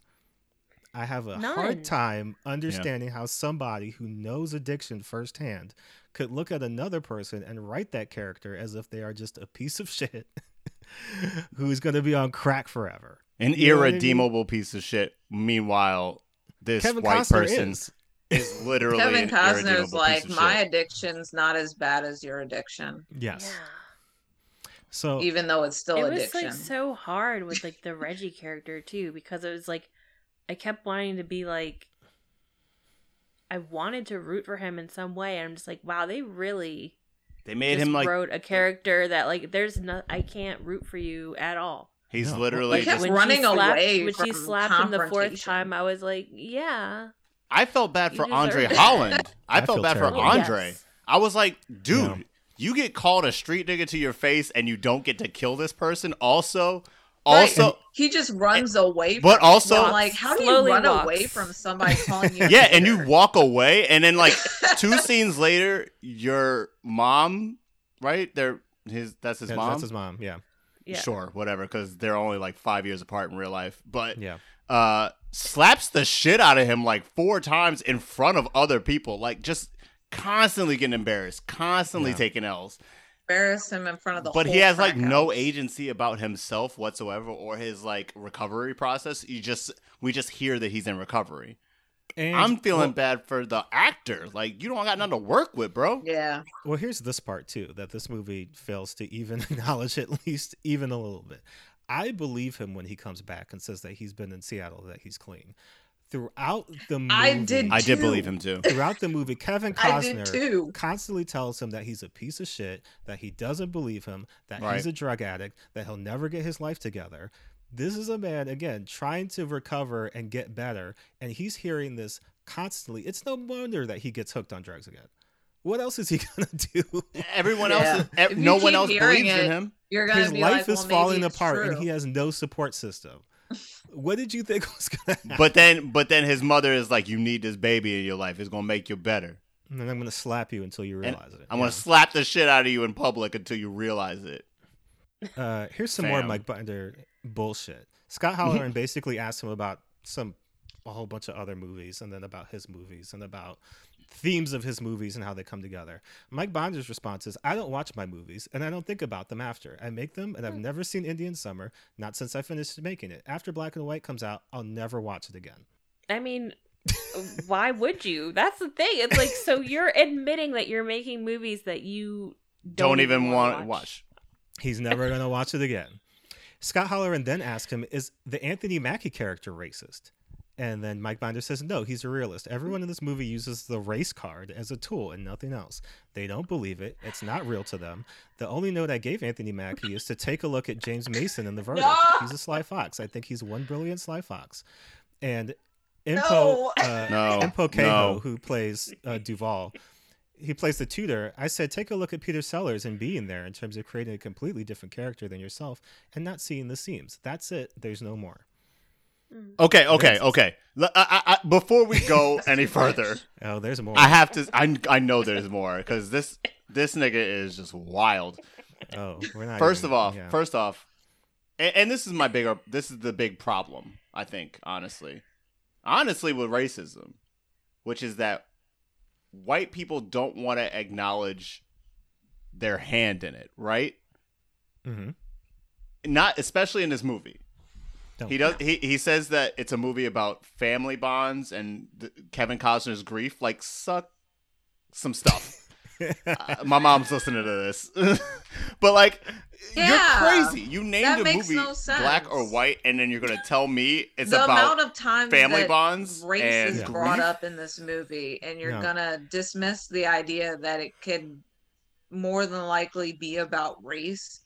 Is asinine. It makes no fucking sense. Kevin Costner constantly says in the movie, "Why do you keep talking about that? Why do you keep bringing up race?" Which is I mean, listen to any white person in a pressured situation about race. The first instinct they'll go to is, "Why are we talking about race?" Because it's like literally the subject at hand, fam. Not be about what it's talking about. And this movie doesn't see color. That's why this movie is some bullshit. Because this movie thinks it doesn't see color when the title is Black or White. Black or white, but it's not about race. I hate. It's about family. I can't stand. Ohana. It's about. I don't see color. I don't see color. I don't. Ohana means bullshit. When you watch the press tour interviews with everybody, right? Like everything that they keep saying, specifically Kevin Costner and Mike Binder, is about how can we start a conversation. This movie is meant to start a conversation. This movie, there's a weird thread with a lot of the white interviewers where they talk about how this movie is not politically correct and reaches into areas that other movies are scared to go into, which is a whole other thing. But the idea that there's an idea that you're picking up on, Cameron, right? Where it's not even that white people don't want to talk about race, it's that they do want to talk about race and they're not qualified to do it. And so what they want is an opinion that matters and that has the same weight. That has the same weight as the people they're talking to, but the second that the people that they're talking to start bringing up history, they say, well, wait a minute, I wasn't around in whatever time, or I wasn't. I'm not my ancestors. I'm not my great-grandfather. They not did your that ancestors. shit. You're not your ancestors. You weren't around during slavery, but I don't know. Maybe you're around during redlining, or maybe you're around during the GI Bill, or maybe you're around. It's systemic. Yeah. They're like, I'm not the problem. I'm not racist. I have black friends. What are you talking about? I listen to Kanye and Beyonce. I'm not racist. Well, because they want to move, like a lot of this. They want to move the needle. They want to have the conversation. Yeah. Spoiler for something that Mike Binder is about to say. This movie took place or came out in the middle of Ferguson, right? This is 2015. This movie came out in the middle of Ferguson. So this is the environment that the movie is entering the world in. And so everybody's talking about it. And he's talking about a post-racial society. That's one of the things he keeps bringing up. He said something about Obama and how he was inspired by, seeing the first black president and like all of this other bullshit where basically you can't have it both ways, right? You can't want a post-racial society. One, you don't want that because then you're not white anymore. And I don't think you know what that means. But two, that's real. You can't have a post-racial society until you address the causes, right? And Right. so every time we talk about it, why you get upset is because we say, well, what about this? And you're like, well, why are you bringing up, that thing from, whenever? And it's like, well, because that's why I can't buy a house. And Right. that's why my bank loans get denied. And that's why all these Right. other things had to happen. And There's so if you can't connect those dots throughout history and you're unwilling to recognize all of the systemic things that have happened throughout history, then you can't talk about a post-racial society, because what you really want to say is, can we just forget about all that? Can we just forget about it? Let's Can we just- move on? That's not really important. There's a great interview. I think you've seen this, and I think you might have showed it. I don't think you showed it to me, but it's from Samuel L. Jackson on the press tour for Django Unchained, and a interviewer says to him, he's like, "I got a really good question. I want to ask you about Leonardo DiCaprio's use of the N-word." And Samuel L. Jackson's like, "Which N-word?" And the interviewer goes, "Oh, you know the one." And he's like, "No, what? Nifty? 9? What N-word are you talking about?" He's like, and the interviewer even goes like, "Come on, man, come on, you know what I'm talking about." And he goes like, "No, I don't know. Is the word no?" And he's like, and then Samuel L. Jackson basically says, we're not even going to, this interview is not going to go any further. You can't ask that question until you can say the word to me. And this guy goes like, I don't want to say that. I don't want to, no. And all he has to do is just say the word to him so he can ask his question. And honestly, the word is in the question, I'm sure. So I'm like, go ahead and pose the question. Sam is like, go ahead and pose the question. This guy's like, I'm not going to do that. And then he says, and then he tries to rebuff him. He goes like, well, it was a really good question. And then Sam goes like, no, it wasn't. No, it wasn't. Because if you're not willing to have the conversation, if you're not willing to actually investigate the shit you're talking about, you can't have a conversation about it. And even for fear of like you being labeled a racist, because you're not going to be labeled a racist just about investigating a topic, right? I feel like a lot of white people, and like probably a lot of white people who made this movie, if they ever said the N-word, or if they ever actually investigated the systemic problems that make race the actually nuanced thing that it is in America, they would have to investigate some really terrible shit about themselves. Yep. Probably your grandfather owned slaves. Probably your father made some of that money. That's the reason you might have. Where do you think your family's wealth came from? Hey fam. How do you think you showed up in that nice house? You didn't just show up on the planet in a nice house, bro. You know what I mean? Like, well, because even speaking to like your family has land, and then there's history after history of black family that had their land taken away. That would have been worth millions of dollars if they still owned it today. But, the government needed it, or a university needed it. Hey, Kevin Costner, let me ask you this. Why does Dances with Wolves stop right before genocide, the Native American genocide? Why does that movie fucking quit right before that shit starts? You know why? Because you don't want to talk about it. We got the little epitaph that was like, oh yeah, and they all died. Oh yeah, and then genocide. And then they were killed. The homeboy walked off into the woods, and then genocide. Roll easy credits. It was for Kevin Costner to say nigger. Like, he didn't have to. It sounded like he didn't have to practice. I was gonna say it sounded real natural. It felt like it came from the gut. His ancestors were speaking through him, and he just his ancestors wanted an opportunity to say it too. They're like, "Go say it for us. Say it for us, Kevin. Say it for us." Let me power through more of this bullshit, because Scott Halloran basically asked Mike Binder about Jillian Estelle, who was the girl who plays Eloise, and just about like her story, and what is she looking for? And then Mike Binder responds, "She's the pot of gold. It's always the pot of gold, and it's really about how do you keep the pot of gold safe. She's conflicted, but you see what she wants in her drawing. She wants her family to come together." So he basically calls her an object, a prize, that people like you are said fighting earlier, over. Kemet, a prize. And that's his justification. Here's the part where everybody, I'm glad we're sitting down. Oh God. but we're gonna get to all of these things. Scott Halloran has the temerity to ask him, have any of the black members of the cast expressed concerns in the wake of Ferguson and Staten Island grand jury decisions? Mike Binder says no, but I haven't spoken to them. The three I'm in contact with are Anthony Mackie, and Octavia. And these are not race-centric people.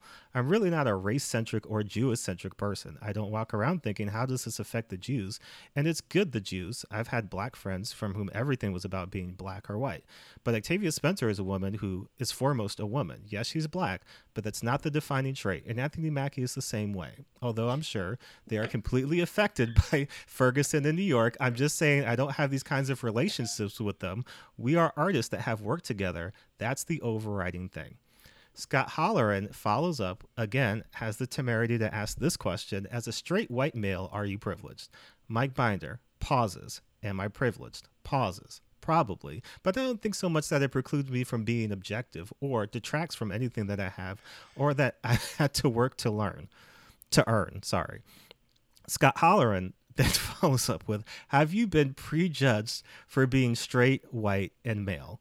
Mike Binder responds, yes. A resounding yes.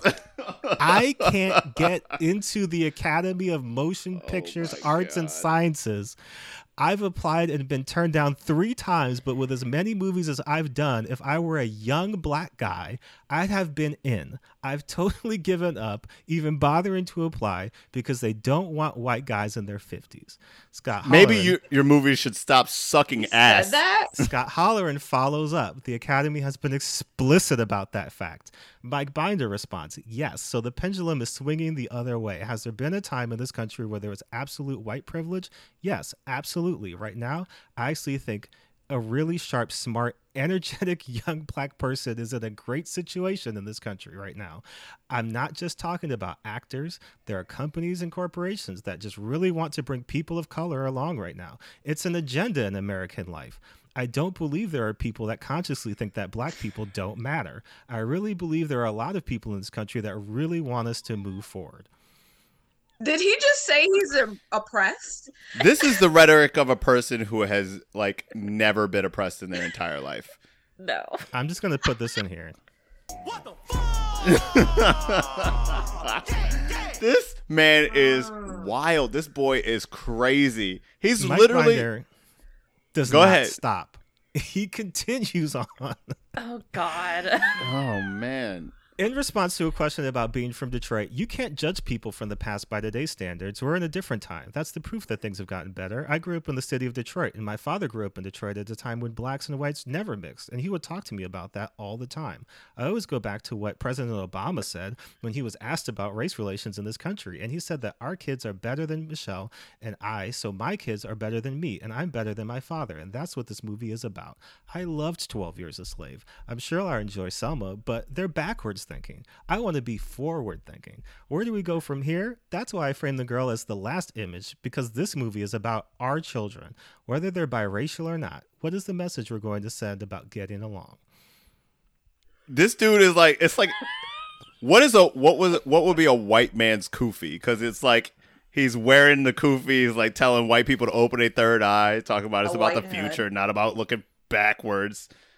Mike Binder continues with zero filter. Oh my God! Scott Halloran asks him, what's the best movie about race? Mike Binder responds, I like Do the Right Thing. It's a very honest movie. I like. Has he seen that movie? Scott Halloran follows up with, have you invited Spike Lee to see Black or White? Oh, yeah. Have you invited Spike Lee to see Black or White? Mike Binder responds, no. I don't want to have anything to do with Spike Lee. I'm not a fan of him as a person. He's a rabble-rouser, and even in his movies, he has a look-at-me quality. Do the Right Thing was the kind of movie, the last movie of his that didn't have that quality. The other Spike Lee movie I like is a comedy. Wait, what? Wait, no. Wait, read the whole quote. No. I need the people to hear how bipolar this motherfucker is. Mike Binder responds, "No, I don't want to have anything to do with Spike Lee. I'm not a fan of him as a person. He's a rabble-rouser, and even in his movies, he has a look-at-me quality." Do the Right Thing was kind of the last movie of his that didn't have that quality. The other Spike Lee movie I like is a cop movie, Delroy Lindo. Clockers. Scott Halloran, do you think Spike Lee would like your movie? Probably not, but I really don't care. It's so funny because he cast Anthony Mackie in his movie, who's in like one of the most race-driven Spike Lee movies, She Hate Me. He probably didn't see it. Like, if Anthony Mackie's character was... Actually, isn't Anthony Mackie's character in She Hate Me a lawyer? I think so. Nigga. Like, if Anthony Mackie's character from She Hate Me was in black or white, it'd be a completely different movie. Scott Halloran asks him again. And Mike Binder, at this point, is just... He's probably had a drink or two. Your boy's on one. He asks him, what was the most common objection by studios to your movie? And Mike Binder responds that it isn't going to play to black people or white people, and that black audiences don't want to see movies with black and white characters, and that white audiences don't want to see movies with black and white characters. Scott Halloran asks him, is it too soon for black or white? Mike Binder, I think people really want to see a movie about races coming together. This is a hot button issue, and there are a lot of people that aren't interested in this at all. I have a friend who says, you go where the love is, and that's what I'm trying to do here. I'm trying to go where the love is with this movie. I know who I am. I know what I want to say and do, and I'm too old really to care what others think. There is this woman who wrote this horrible fucking review on therap.com, and I wanted to write this thing and just nail her on Facebook. And my wife said to me, don't do that. And my wife is right. By the same token, I don't need to pull punches in my life. I don't have a blog, so my Facebook page is like my blog. And that's where I say what I think and feel. So he's one of those on Facebook. I wasn't nice. She accused me of race baiting and making the movie as an excuse to use the N-word. It's a horrible word, but I don't need to come up with an excuse for that. The trolls are going to come down from the hill for this movie, and I welcome them. Come on down. All it will do is help the movie because there are people on the right and on the left that live in an agenda-based existence and see everything through an agenda and don't really watch things just for the story that the filmmaker or writer is trying to tell. Is this They're trying to was fix this it. Filmed? This is just a written interview. Because I would have loved to see this interviewer's face. Like, I would have just been laughing in this man's face. Like, I honestly would. I couldn't even be objective to him. I would laugh in his face. He continues, they're trying to fix it. Oh my God. Watch, saying, how can I make this go the way I think the world should go, or the way I think blacks should think, rather than letting a movie play and experience the story? By the same token, I keep hearing over and over that we need to have a conversation about race in this country. What some people are really saying is that we need to have the conversation about race that I want to have, and I don't want to hear other points of view. And I think that is going to happen, that there are people that are just not going to want to watch or support this movie. Scott Halloran responds, who should not see this movie? Mike Binder responds, anybody that thinks they know exactly how everybody feels about race and knows exactly how all black people think and how all white people think. And Scott Halloran interjects, which is not possible. And Mike Binder keeps going, which is most liberal writers and a lot of far-right opinion makers. I think that people will come to a time when people don't see anyone exclusively as part of a monolithic group. Do you know what I mean? It's really incredible when you watch cable news and commentators say, well, this is a problem with white people, or this is how black people think. There's just too many of each of us, and everyone thinks completely different. Everyone is an individual. Charles Barkley has come out with a completely different opinion on recent racial incidents and protests, and I know that some people are upset with him. To me, the most important idea that I tried to put in black or white is that it's not your first thought that counts, it's your second or third or fourth or fifth. And what matters is not if you are white or black or Hispanic or gay or straight, it's that you are how you behave. That's how I'm going to judge you. I'm not going to judge you based on your service identity. I'm going to judge you based on your interaction and how you behave towards me. It has nothing to do with skin color. Scott Halloran, in other words, to paraphrase what Martin Luther King Jr. once said, stop. Judge an individual by the content of his character. And before we go any further, oh my God, I just want to put this in here, just so if we're quoting MLK, and a lot of white folk have demonstrated eloquently that they don't have no sense. Well, that drop has never been truer on this podcast. Jesus Christ. Mike Binder continues, absolutely. Stop! oh I think I think truly we're do. good. Maybe I'm there's good. an older generation that needs to die or that only sees people by skin color. But I think most intelligent people in this country, and I think there are a lot more of them than are acknowledged, judge people by the content of their character. That's what this movie's about, how we move forward and what's the future. I wanted to make a forward-thinking movie. Okay. Here's you thought that was bad. This is the end of the interview. This is the end of the interview. I want to drop kick this nigga off a mountain. If you're listening at home, please sit down. Scott Halloran asked him, "Have you become affected by the Ferguson riots?" Mike Binder responds, "I have been affected. I think it's very sad. By and large, the media and the race baiters have allowed us to miss the overall lesson that we have to really be talking to young people, not just black and white youths, about their behavior."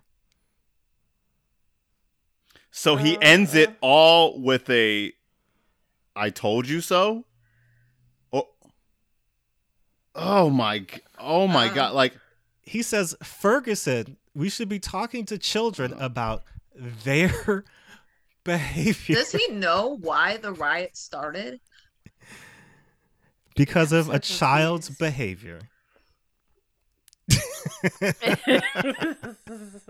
just fucking wow. I have never been so dumbfounded on this podcast. This is the man who made this movie. It makes sense. Makes sense. Yeah, after you read all that, I don't even have to argue it because he showed his buffoonery. I had to read all that because you could not even get the temperature of it. If you go to his Twitter page, he's defending Dave Chappelle right now. Ooh, he's got multiple outcries against cancel culture. He's encouraging parents to beat their kids, and he's retweeting multiple tweets with people attacking Greta Thunberg. Okay. And then he's got a random retweet about the Ahmaud Arbery case in which he's like, somebody was making a salient point about race. So it's just like a very strange thing where he's just like, yeah, those white people deserve to go to jail. Also, that child who's advocating on behalf of a better planet needs to burn in hell and shut up. Those are the two thoughts that he's having simultaneously. Oh my God. This guy has made millions of dollars. Oh, he hasn't made the problem. This is that was exhausting. That was exhausting to listen to. Let me exhaust you more. You asked about this movie being based on a true story. This movie is based on Mike Binder's real life experience of his wife's sister passing away and them having to help raise her biracial child with some people in Compton. There was zero legal dispute between them. They just raised the child like normal people. So that part was made up. So the court case is made up. Yep. All of that's made up. He just had a biracial kid in his life and was like, but what if I turned it into all of this other shit? So I bet Papa Mike had to definitely like yanked at this little girl's hair once. And when he probably cried when he wrote that scene in the screenplay. He was like, oh, it's so real. Is Mike Binder the real life Kevin Costner, or he knew the person who was the Kevin Costner? He was the real life Kevin Costner. It sounds like he's the Kevin Costner in this case. This makes sense because like the whole Kevin Costner character, I was like, this has to either be like literally Kevin Costner or the person who wrote this movie. Like it was so specific. Yes. Right, because the whole very much like someone's weird belief system.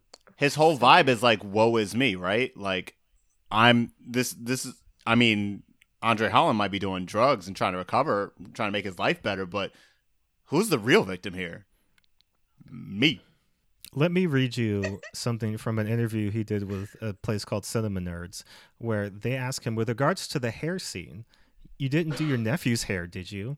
And he says, no, my nephew would never let me touch his hair. As it happens, my daughter's best friend is a little black girl. They could be sisters. They're so close. They've been best friends since kindergarten, so she stays at our house a lot. There were mornings where it was all about this girl's hair. I would see them just trying to comb her hair out, and it was just hours of hair talk. And I always thought, okay, that's fun. That's fun. Black hair is just fun. It's so fun. The interviewer follows up. I've heard some people say that that's their favorite scene in the film, and it was a good example of what daily struggles are like for people with that type of hair texture. Binder says, I never knew that until my daughter's friend came into our lives. That is not my favorite part of the film. That is my least favorite part of the film. None of this film is my favorite part of this film. No, my least favorite part of the film is Kevin Costner saying nigger like it was water.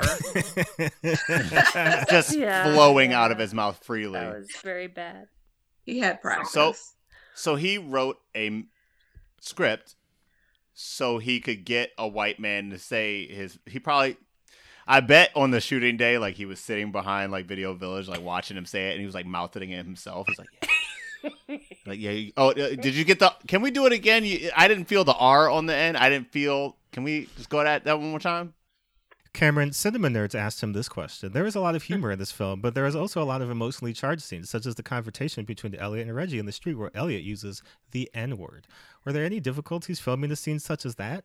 Binder, the only problem with that street scene was that day Paula Deen lost her whole career because she had used the N-word in 1960. So Kevin Costner, and people are going, should we do an alternative? Is there going to ruin Kevin's career?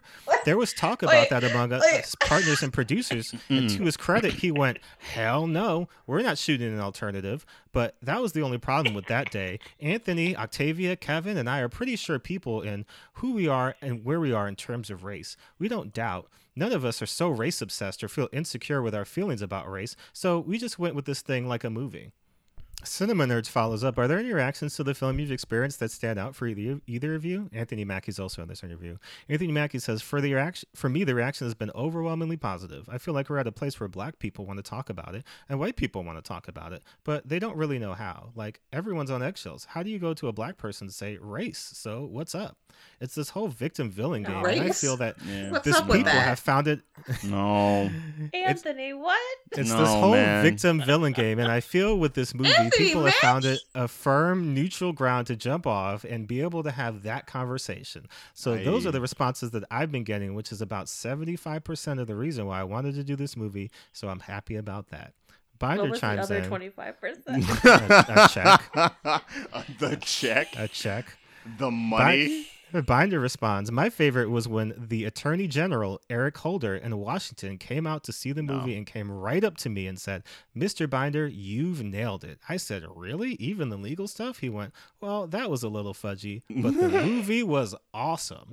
And Valerie Jarrett loved it. The head of the NAACP loved it. I've been really excited. I've had people that I respect enjoy the film. The writer Gay Talese wrote me a beautiful note. It's been interesting, and there's been a lot of people that just didn't get it. And the last movie he wrote that said it was a white man's excuse for racism, which I don't get. Again, you can't do this movie and have everybody love it. You just can't. By and large, I'm really happy with the reaction it's gotten. What? What? Wait. What the fuck? This is so weird. This is just confusing. It's very strange. He tried to bring Valerie Jarrett into this. Like, don't bring her into this. He did another interview. Oh my from philcomments.com. There's a very strong epithet that's spoken by Costner more than halfway into the film that achieves a jarring wonder what effect. It was. How much consideration went into that placement in the context of that outburst? I don't know. That kind of speaks to itself. We didn't shy away from it, that's for sure, or it wouldn't be in the movie.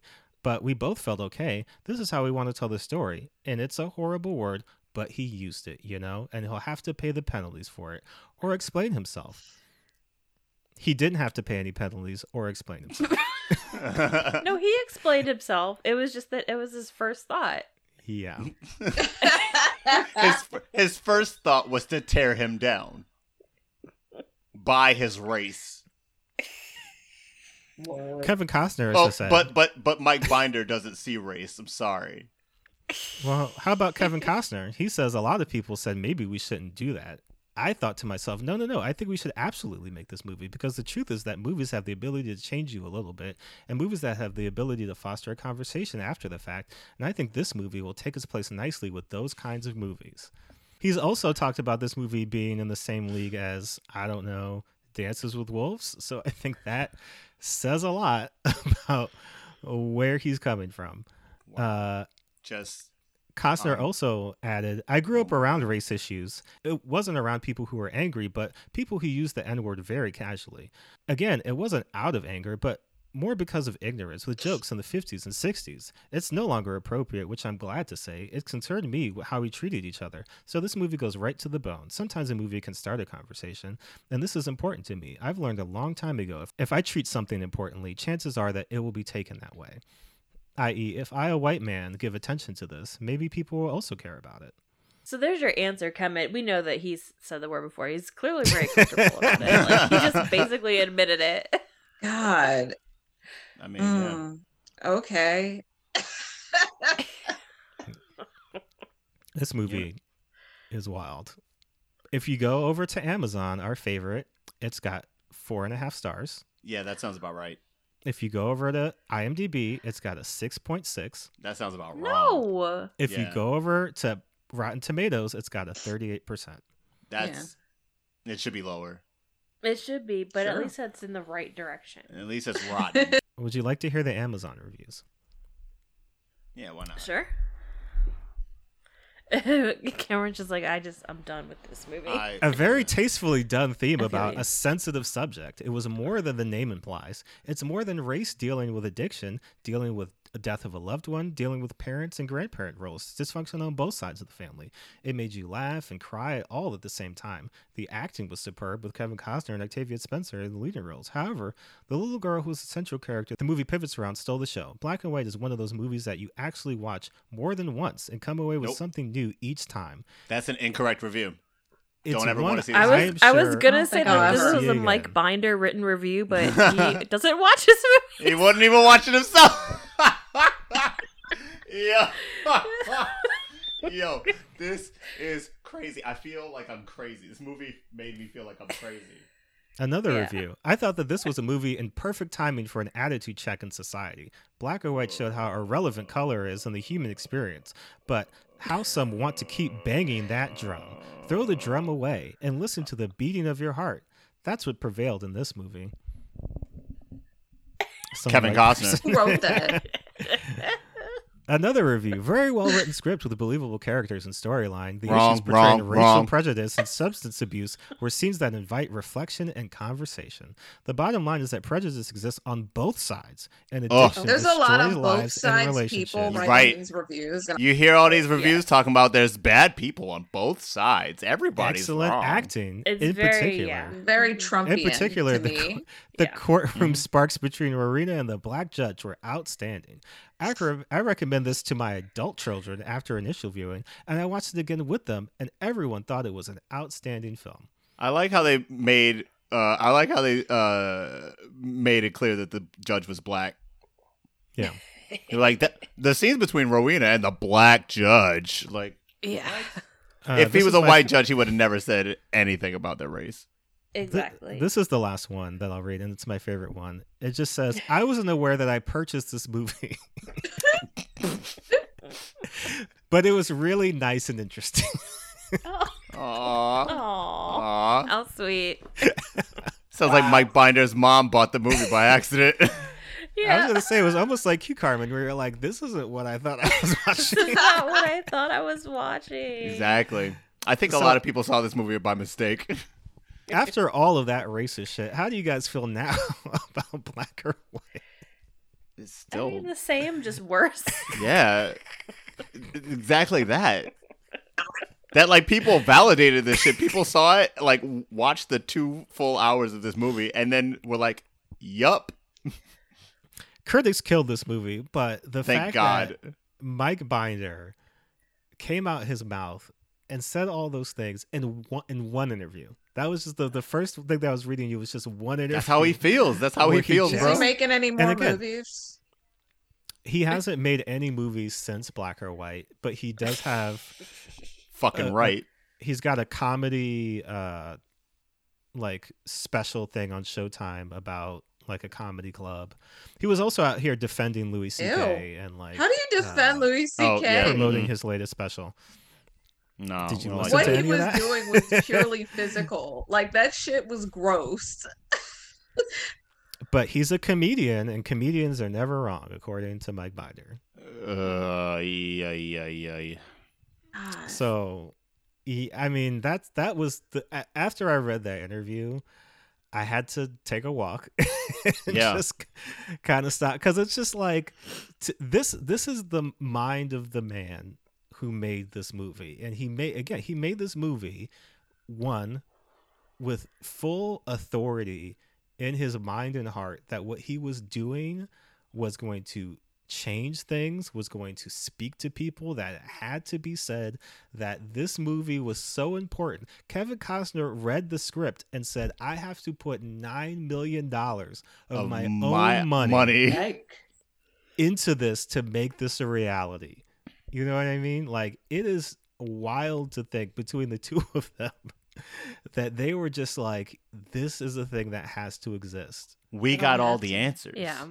The problem with this is that two white men saw this and was like, yeah, this will cure it all.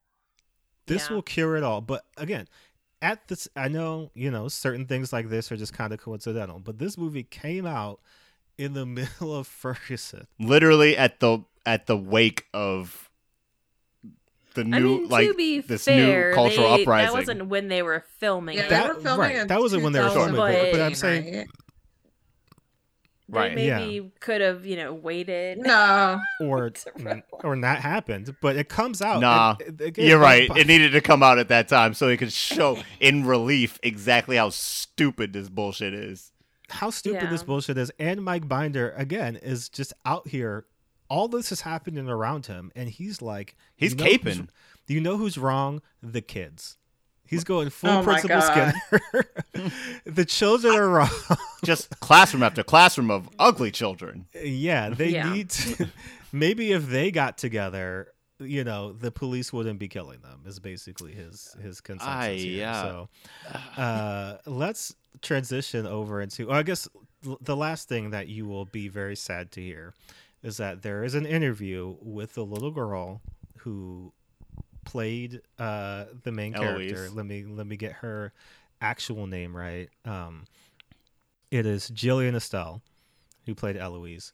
She did an interview just last year in 2020, talking about how this movie is still so important today, and how people need to see this film, and how it's speaking to our times. Again, 2020. Last year, she was saying that this movie is as relevant as it ever was. This movie, we all watched this movie on Netflix, right? This is a movie that is readily available to anybody who wants to watch it. And I just don't understand how this movie is not only still being talked about in any way that is like... Yeah. Because when it came out, you watch the interviews, Octavia Spencer, Anthony Mackie, saying the same thing that all black people say in these movies, right? Nobody comes out and says, yeah, this movie's some shit and it's racist, but I needed a check. Yeah. So, I did black or white. Like, they're all talking about how it's important and how you should see this movie. Andre Holland really doesn't get talked to. And I'm sure he has opinions about this movie. I'm sure he avoided these press tours like the plague. I would love to hear... what he has to say about it. I would love to get him off the record sometime and just kind of like black or white, right? He did walk into my job once, and I'm kind of mad I hadn't seen the movie at the time, so I could just be like, fam, you want to talk outside for a second? I just want to chat with you. I just want to talk to you for a second. You should have just been like, I'm so sorry. And what did they do to you? About what? Oh my God, it's the street.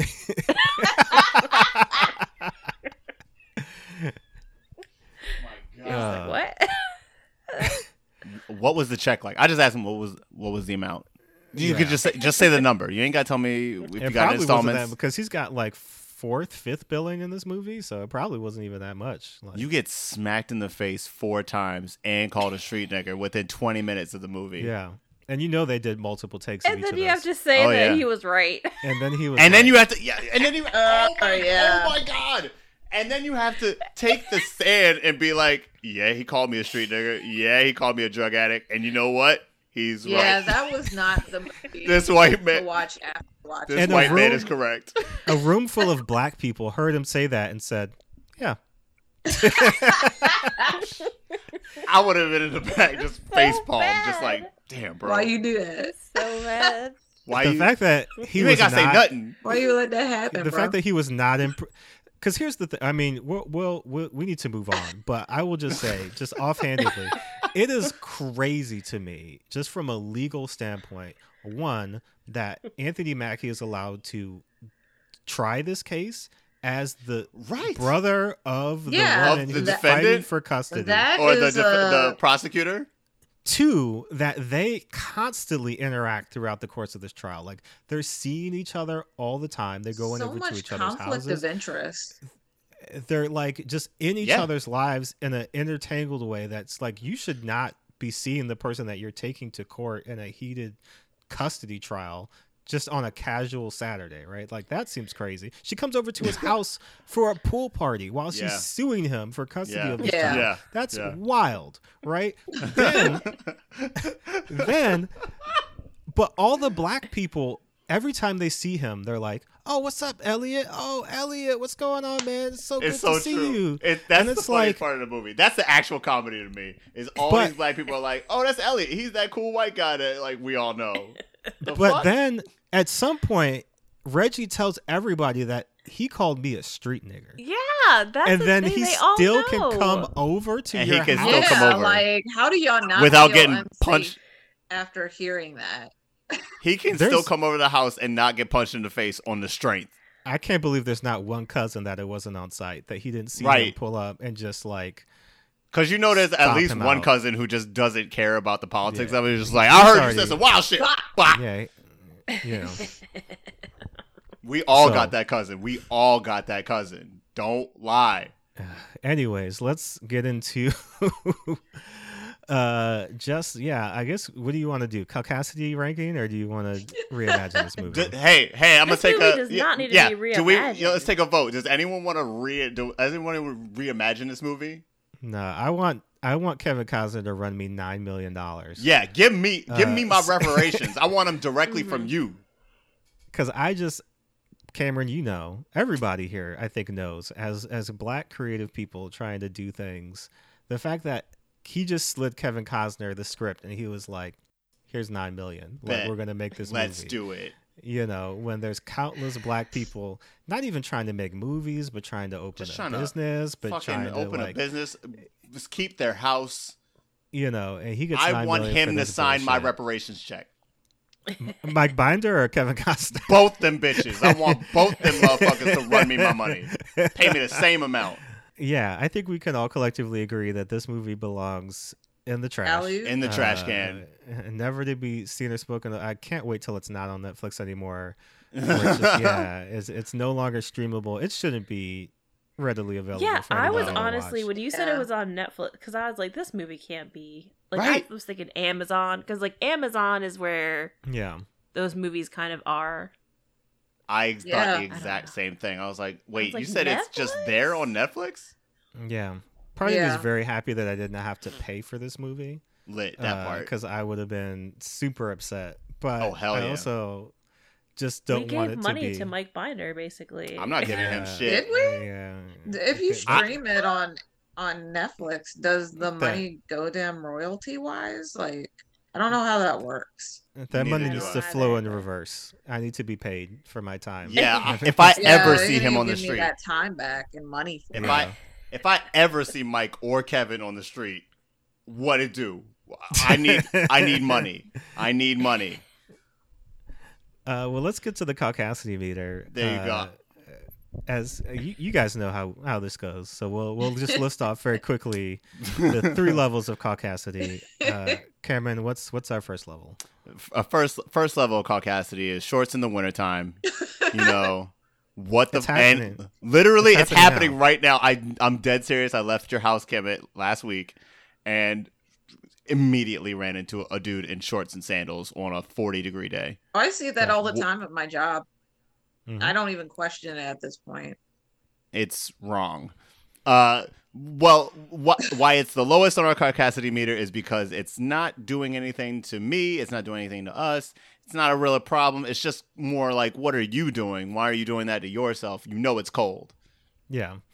Or now that we've also witnessed this too, it's just white people with no shoes on leaving the house, no shoes, no socks, just barefoot in the street, just walking out into the street to not even just go outside to get the paper, but go somewhere, go places. I have seen white people on the Manhattan streets. I am not kidding you, barefoot in Manhattan, New York. You know what's on the streets of Manhattan, New York? Glass. Every substance. Every substance. I've seen Slurpees thrown into the street. I've seen everything. So it's not harming us in any way, but it definitely is. I have to imagine it's hurting you, and you should probably make better choices with your life. Confusion. The second level is this movie's touching my hair, which now we've reached the level of you've entered my space. Yes, you've entered my space. You're touching me, unwanted contact. It doesn't hurt, but it is an act of violence. Yeah, we're crossing the line. If I thought HR would do anything about it, I would talk to HR. But fair enough. But we know better. Yeah, but it's not great, and it's a gateway to the third one, which I don't even know what to do with this movie because it's gonna get it. But we got Taylor Swift's cover of September. Yeah, we got Chris Martin's cover of Chris Pony. Martin covering Pony with no shoes on and a double bass. Yeah, we've got John Gruden's emails. We've got Aaron Rodgers. I'm immunized. Out here not being immunized. Oh my God. See, I think that you actually need to add Mike Linder. Was it Mike Linder? His quotes to your scale. I guess. That's And Mike Binder's whole interview. Yeah, Mike Binder's post Black or White interview. Oh my God. I think that's what it is. Yeah. Yeah. Because the sheer caucasity I listened to while you read that off, my jaw was on the floor. I couldn't believe he really thought those thoughts. That wasn't the whole interview either. No, I believe he thought them, but said them out loud. Out loud. To be recorded for other people to hear. Yeah. No, he was like, I don't care. Full Ray J energy. Ray J energy? I don't care. I don't care. Just letting it go. It's just, I think it's like Speedy is like the interviewer being like, but racism is real. He's like, no, it's not. Go ahead, break the glasses. Go ahead, break the glasses. I'm not going to do that. Racism is real. You got to acknowledge racism. He's like, racism ain't real, fam. It's not real. Show me the racism. Where is it? Show me the racism. Do a racism right now. And then he snaps the glasses like, I don't care. Yeah. Then he pulls out he pulls out the Willie Lynch verdict and he's like, I don't care. Oh no. I don't care. I don't care. I don't care. Just reckless. It's a combination of it. Anybody going below it too? I don't know. It felt like it was touching my hair, but because I don't know the amount of hair nigger being said by Kevin Costner. It felt like he was saying it and then reaching out of the television screen to grab my hair. Look, Kemet, hair was being touched in this movie. It was in a violent way, and it wasn't even. And I feel like it's also like a combination of not even shorts in the wintertime, but more so like it is wintertime, and you see somebody's baby without a coat on. Like if this like is that. If well, it's true because that's negligent, which this movie is. It's like that, or it's baby, like all the white celebrities who are like, I don't bathe my kids, and you're like, what? What? You don't wash your children? So this movie is touching my hair while Taylor Swift sings September in the background. And Kevin Costner. My hair. Yeah, Kevin Costner touching my hair while Taylor Swift sings September, and they say racism doesn't exist to my face. Yeah. Ugh. It's accurate. Wild. Carmen, what do you? I mean, I know what you think, but go ahead and say your piece. Yeah, it's like I said, it's like a hate crime. It's like that's when I kept accurate. When I was watching this, I was just like, this is really bad. Cameron, I assume that you're. All right. I don't want to scream because I've screamed enough on this podcast, but I'm going to be very succinct. Fuck Mike Binder. Fuck Kevin Costner. Octavia, I guess is still good, but you want thin ice. And fuck this movie. Cameron's like, if it wasn't for Ma. If it wasn't for Ma, yo, for real though, because I don't give a shit about Kevin Costner, and I don't give a shit about Mike Binder, but I do find Ma entertaining. I love Octavia Spencer, and I just want her. Look, she's a great actress. I want her to do better. Don't make me drink alone. I mean, we'll list it out. Hold up, guys. She had a purple drink in this movie. Oh no, that's a microaggression. Oh no! It was in my notes. I was like, "Why does she have a bright purple soda?" That feels like a microaggression. Stuff, You know, she was probably drinking a regular ass orange juice, and Mike was like, "No."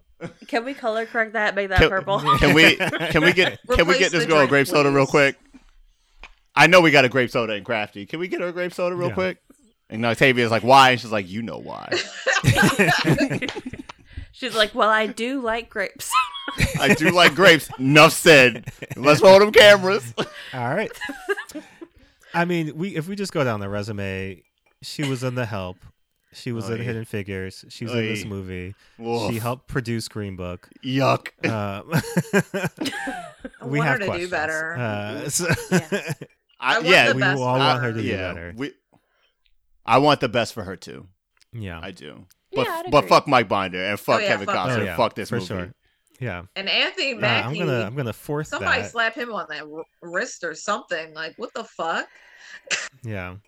And everyone apologized to Andre Holland. Everybody apologized to Andre Holland. He deserves better. Nothing but good things for Andre Holland. Yeah, the only good things about this movie, Andre Holland and that little girl, who I still feel very sad She'll for. have a career after but I feel. She'll wake up. She'll wake up. Yeah. She's all right. Yeah, I mean, I promised this would be an evergreen drop, and we're gonna play it forever because this is just how I feel. Why the fuck you lying? Why you always lying? Oh my god! Stop fucking lying! Because that's all this movie is. It's a big lie. It's a whole big lie made to make I don't know who feel better. Because I mean that's the question that I always have about these movies that we'll never know. But just like white people watch these movies and feel what afterwards? Like what a white person watched Black or White and thought to themselves, what? Like, what was the takeaway? Yeah, what did you from this movie? Because I honestly want to know. I was very upset within 5 minutes. You know what I mean? All it took was the brush. Reviews. Those Amazon reviews, I think, answered that question. You're not That's wrong. True. You're not wrong because those people really feel those things. Amazon is not a place where people go to lie on reviews.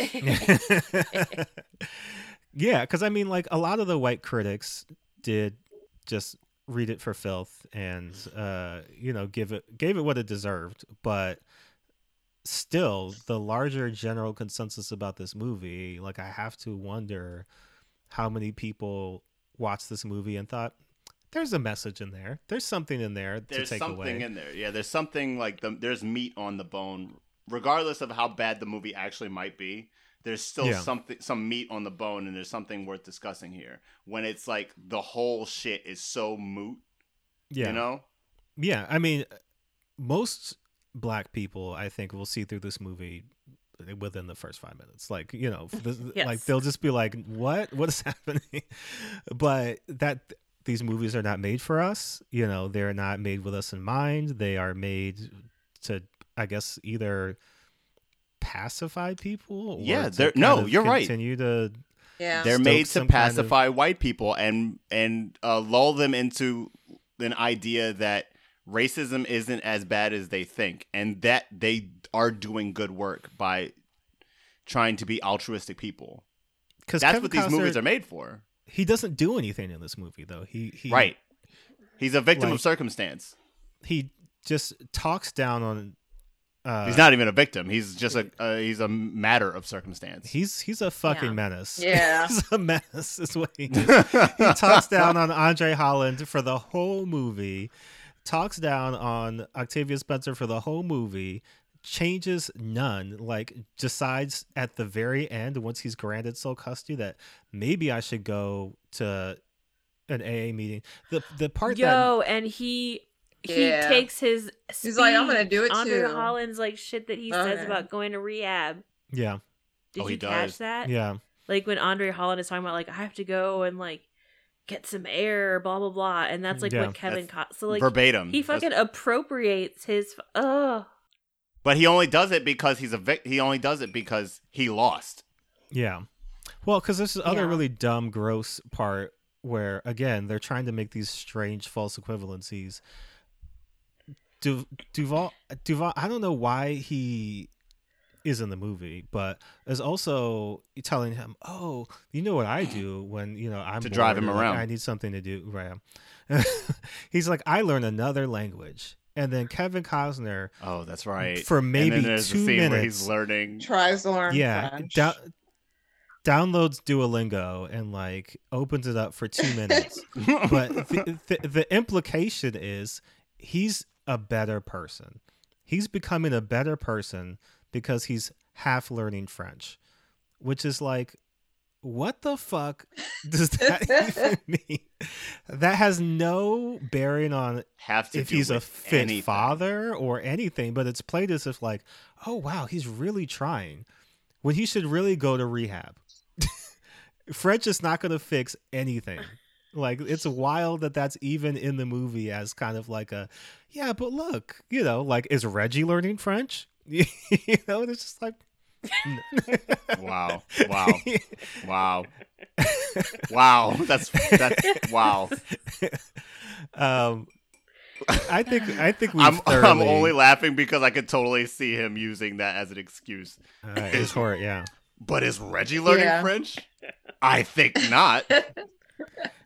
I think we've done enough with this movie. Yeah. There's really not much else to say. If you were to recommend, I mean, this is probably the longest this movie's ever been talked about ever. I would hope so. I didn't even know it existed till you guys told me like, about it. I didn't know it existed until I've found a lot of movies that I'm just like, this is a movie. I remember the trailer coming out on TV, but just, and then I forgot about it. You see the bullshit a mile away, jujitsu. I just like, whoop, miss me with that. I guess, do we want to recommend? This is our Christmas episode, so if there's any black Christmas movies you'd like to recommend, or just general movies you'd like to recommend. I was going to recommend that Mike Binder actually sit the hell down and watch Do the Right Thing. Nah. And actually see what movie he's talking about before he... Oh, Jesus. I would love Mike Binder and Spike Lee to just be in a room together, just to see that would be funny. That's all I want. Watch that. That's what I would watch every minute of that. Right. I mean, that's like Mike Binder was just scared, basically. Like he knows he doesn't want Spike Lee to watch that movie. Yeah, because he knows Spike would get his ass beat. Yeah. He wouldn't even get beat. He would just rip it to shreds. Or Spike wouldn't even do him the justice of talking to him about it. He'd probably get up 45 minutes into this bullshit and leave. But are there any Christmas movies, black or otherwise, that people would recommend for people to watch, or just holiday movies? It doesn't have to be Christmas. It could be a non-denominational. Here's an actual good movie on Netflix. I thought Jingle Jangle was Jingle Jangle was good. It was actually like good. I'm not even going to front. I had a good time. I like how I went from like, Mike Binder is maybe the worst human to walk this planet to, you know what? Jingle Jangle was pretty good. Jingle Jangle was popping though. Yeah, it was popping. My favorite Black Christmas movie will always be The Preacher's Wife, because that soundtrack is the shit. Bangers. We used to play it in the car all the time during like the Christmas season. Like, that was our Christmas music. Legit. What's the Whitney Houston song on it? I Believe in You and Me. Mm-hmm. That's a great song. Oh, banger. Kevin Costner doesn't even know what bangers were on the Bodyguard soundtrack. Chump. I would say probably, I mean, maybe just because it's the most recent one that I watched. I did like Best Man Holiday. I don't know if it was Best as Man good Holiday's as, good. Yeah, I don't know if it was as good as Best Man. I've only seen no, The Best but Man. I did. Never seen Best Man Holiday. Yeah. I haven't seen either. I'm Yeah. feeling kind They're of like fun. Yeah, Yeah, I mean, feel you like could also both the Best Man movies are like some of the better like mainstream black movies. You know, Yeah. yeah. they're some of the better Also, ones. you know what though? I think we would be remiss. I think the best black Christmas movie to watch is The Wiz. yeah. Everybody needs to watch Thanksgiving The and Wiz. Christmas. Yeah. That's the one. Yeah. Yeah, the holiday There you go. season.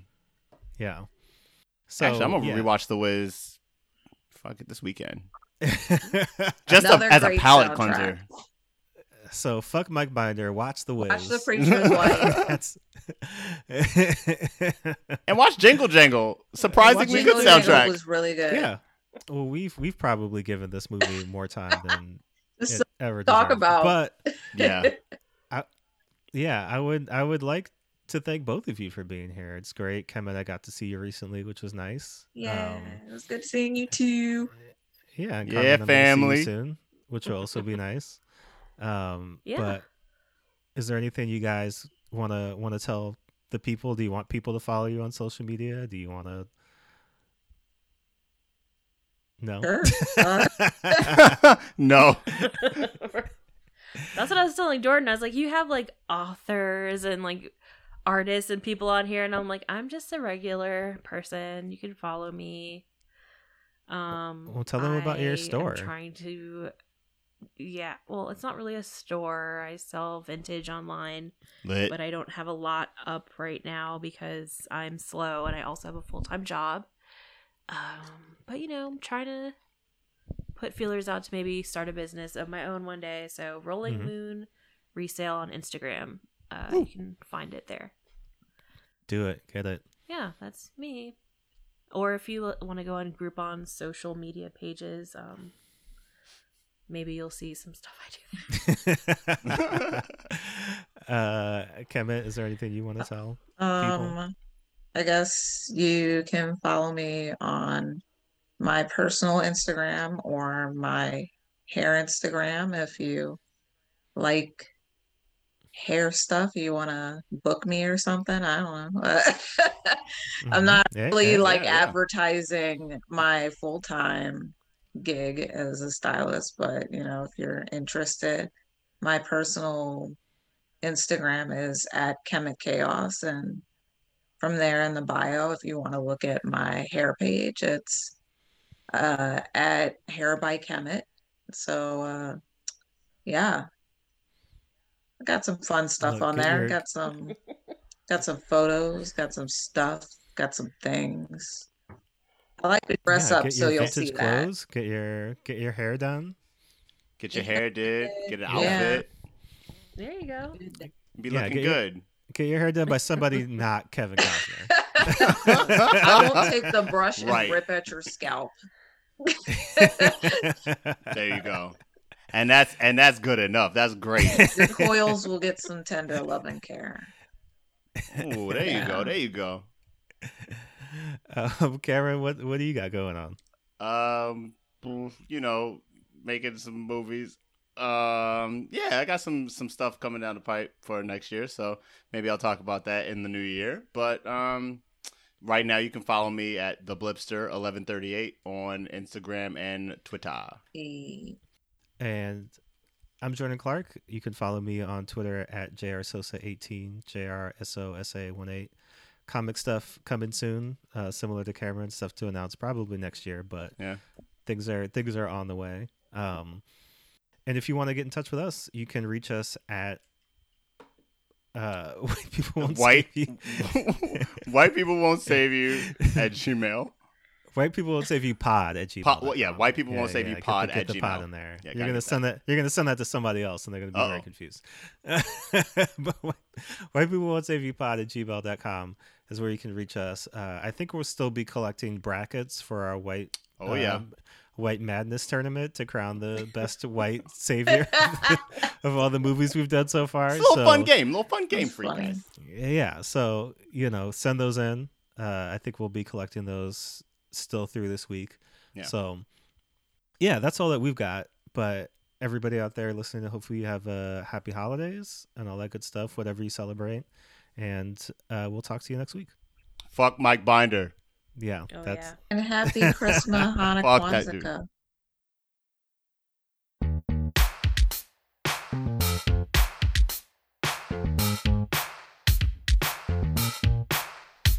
You can't save us. We don't want to be saved. You can't save us. We don't want to be saved. You can't save us. We don't want to be saved. You can't save us. We don't want to be saved. You can't save us. We don't want to be saved. You can't save us. We don't want to be saved. You can't save us. We don't want to be saved. You can't save us. We don't want to be saved.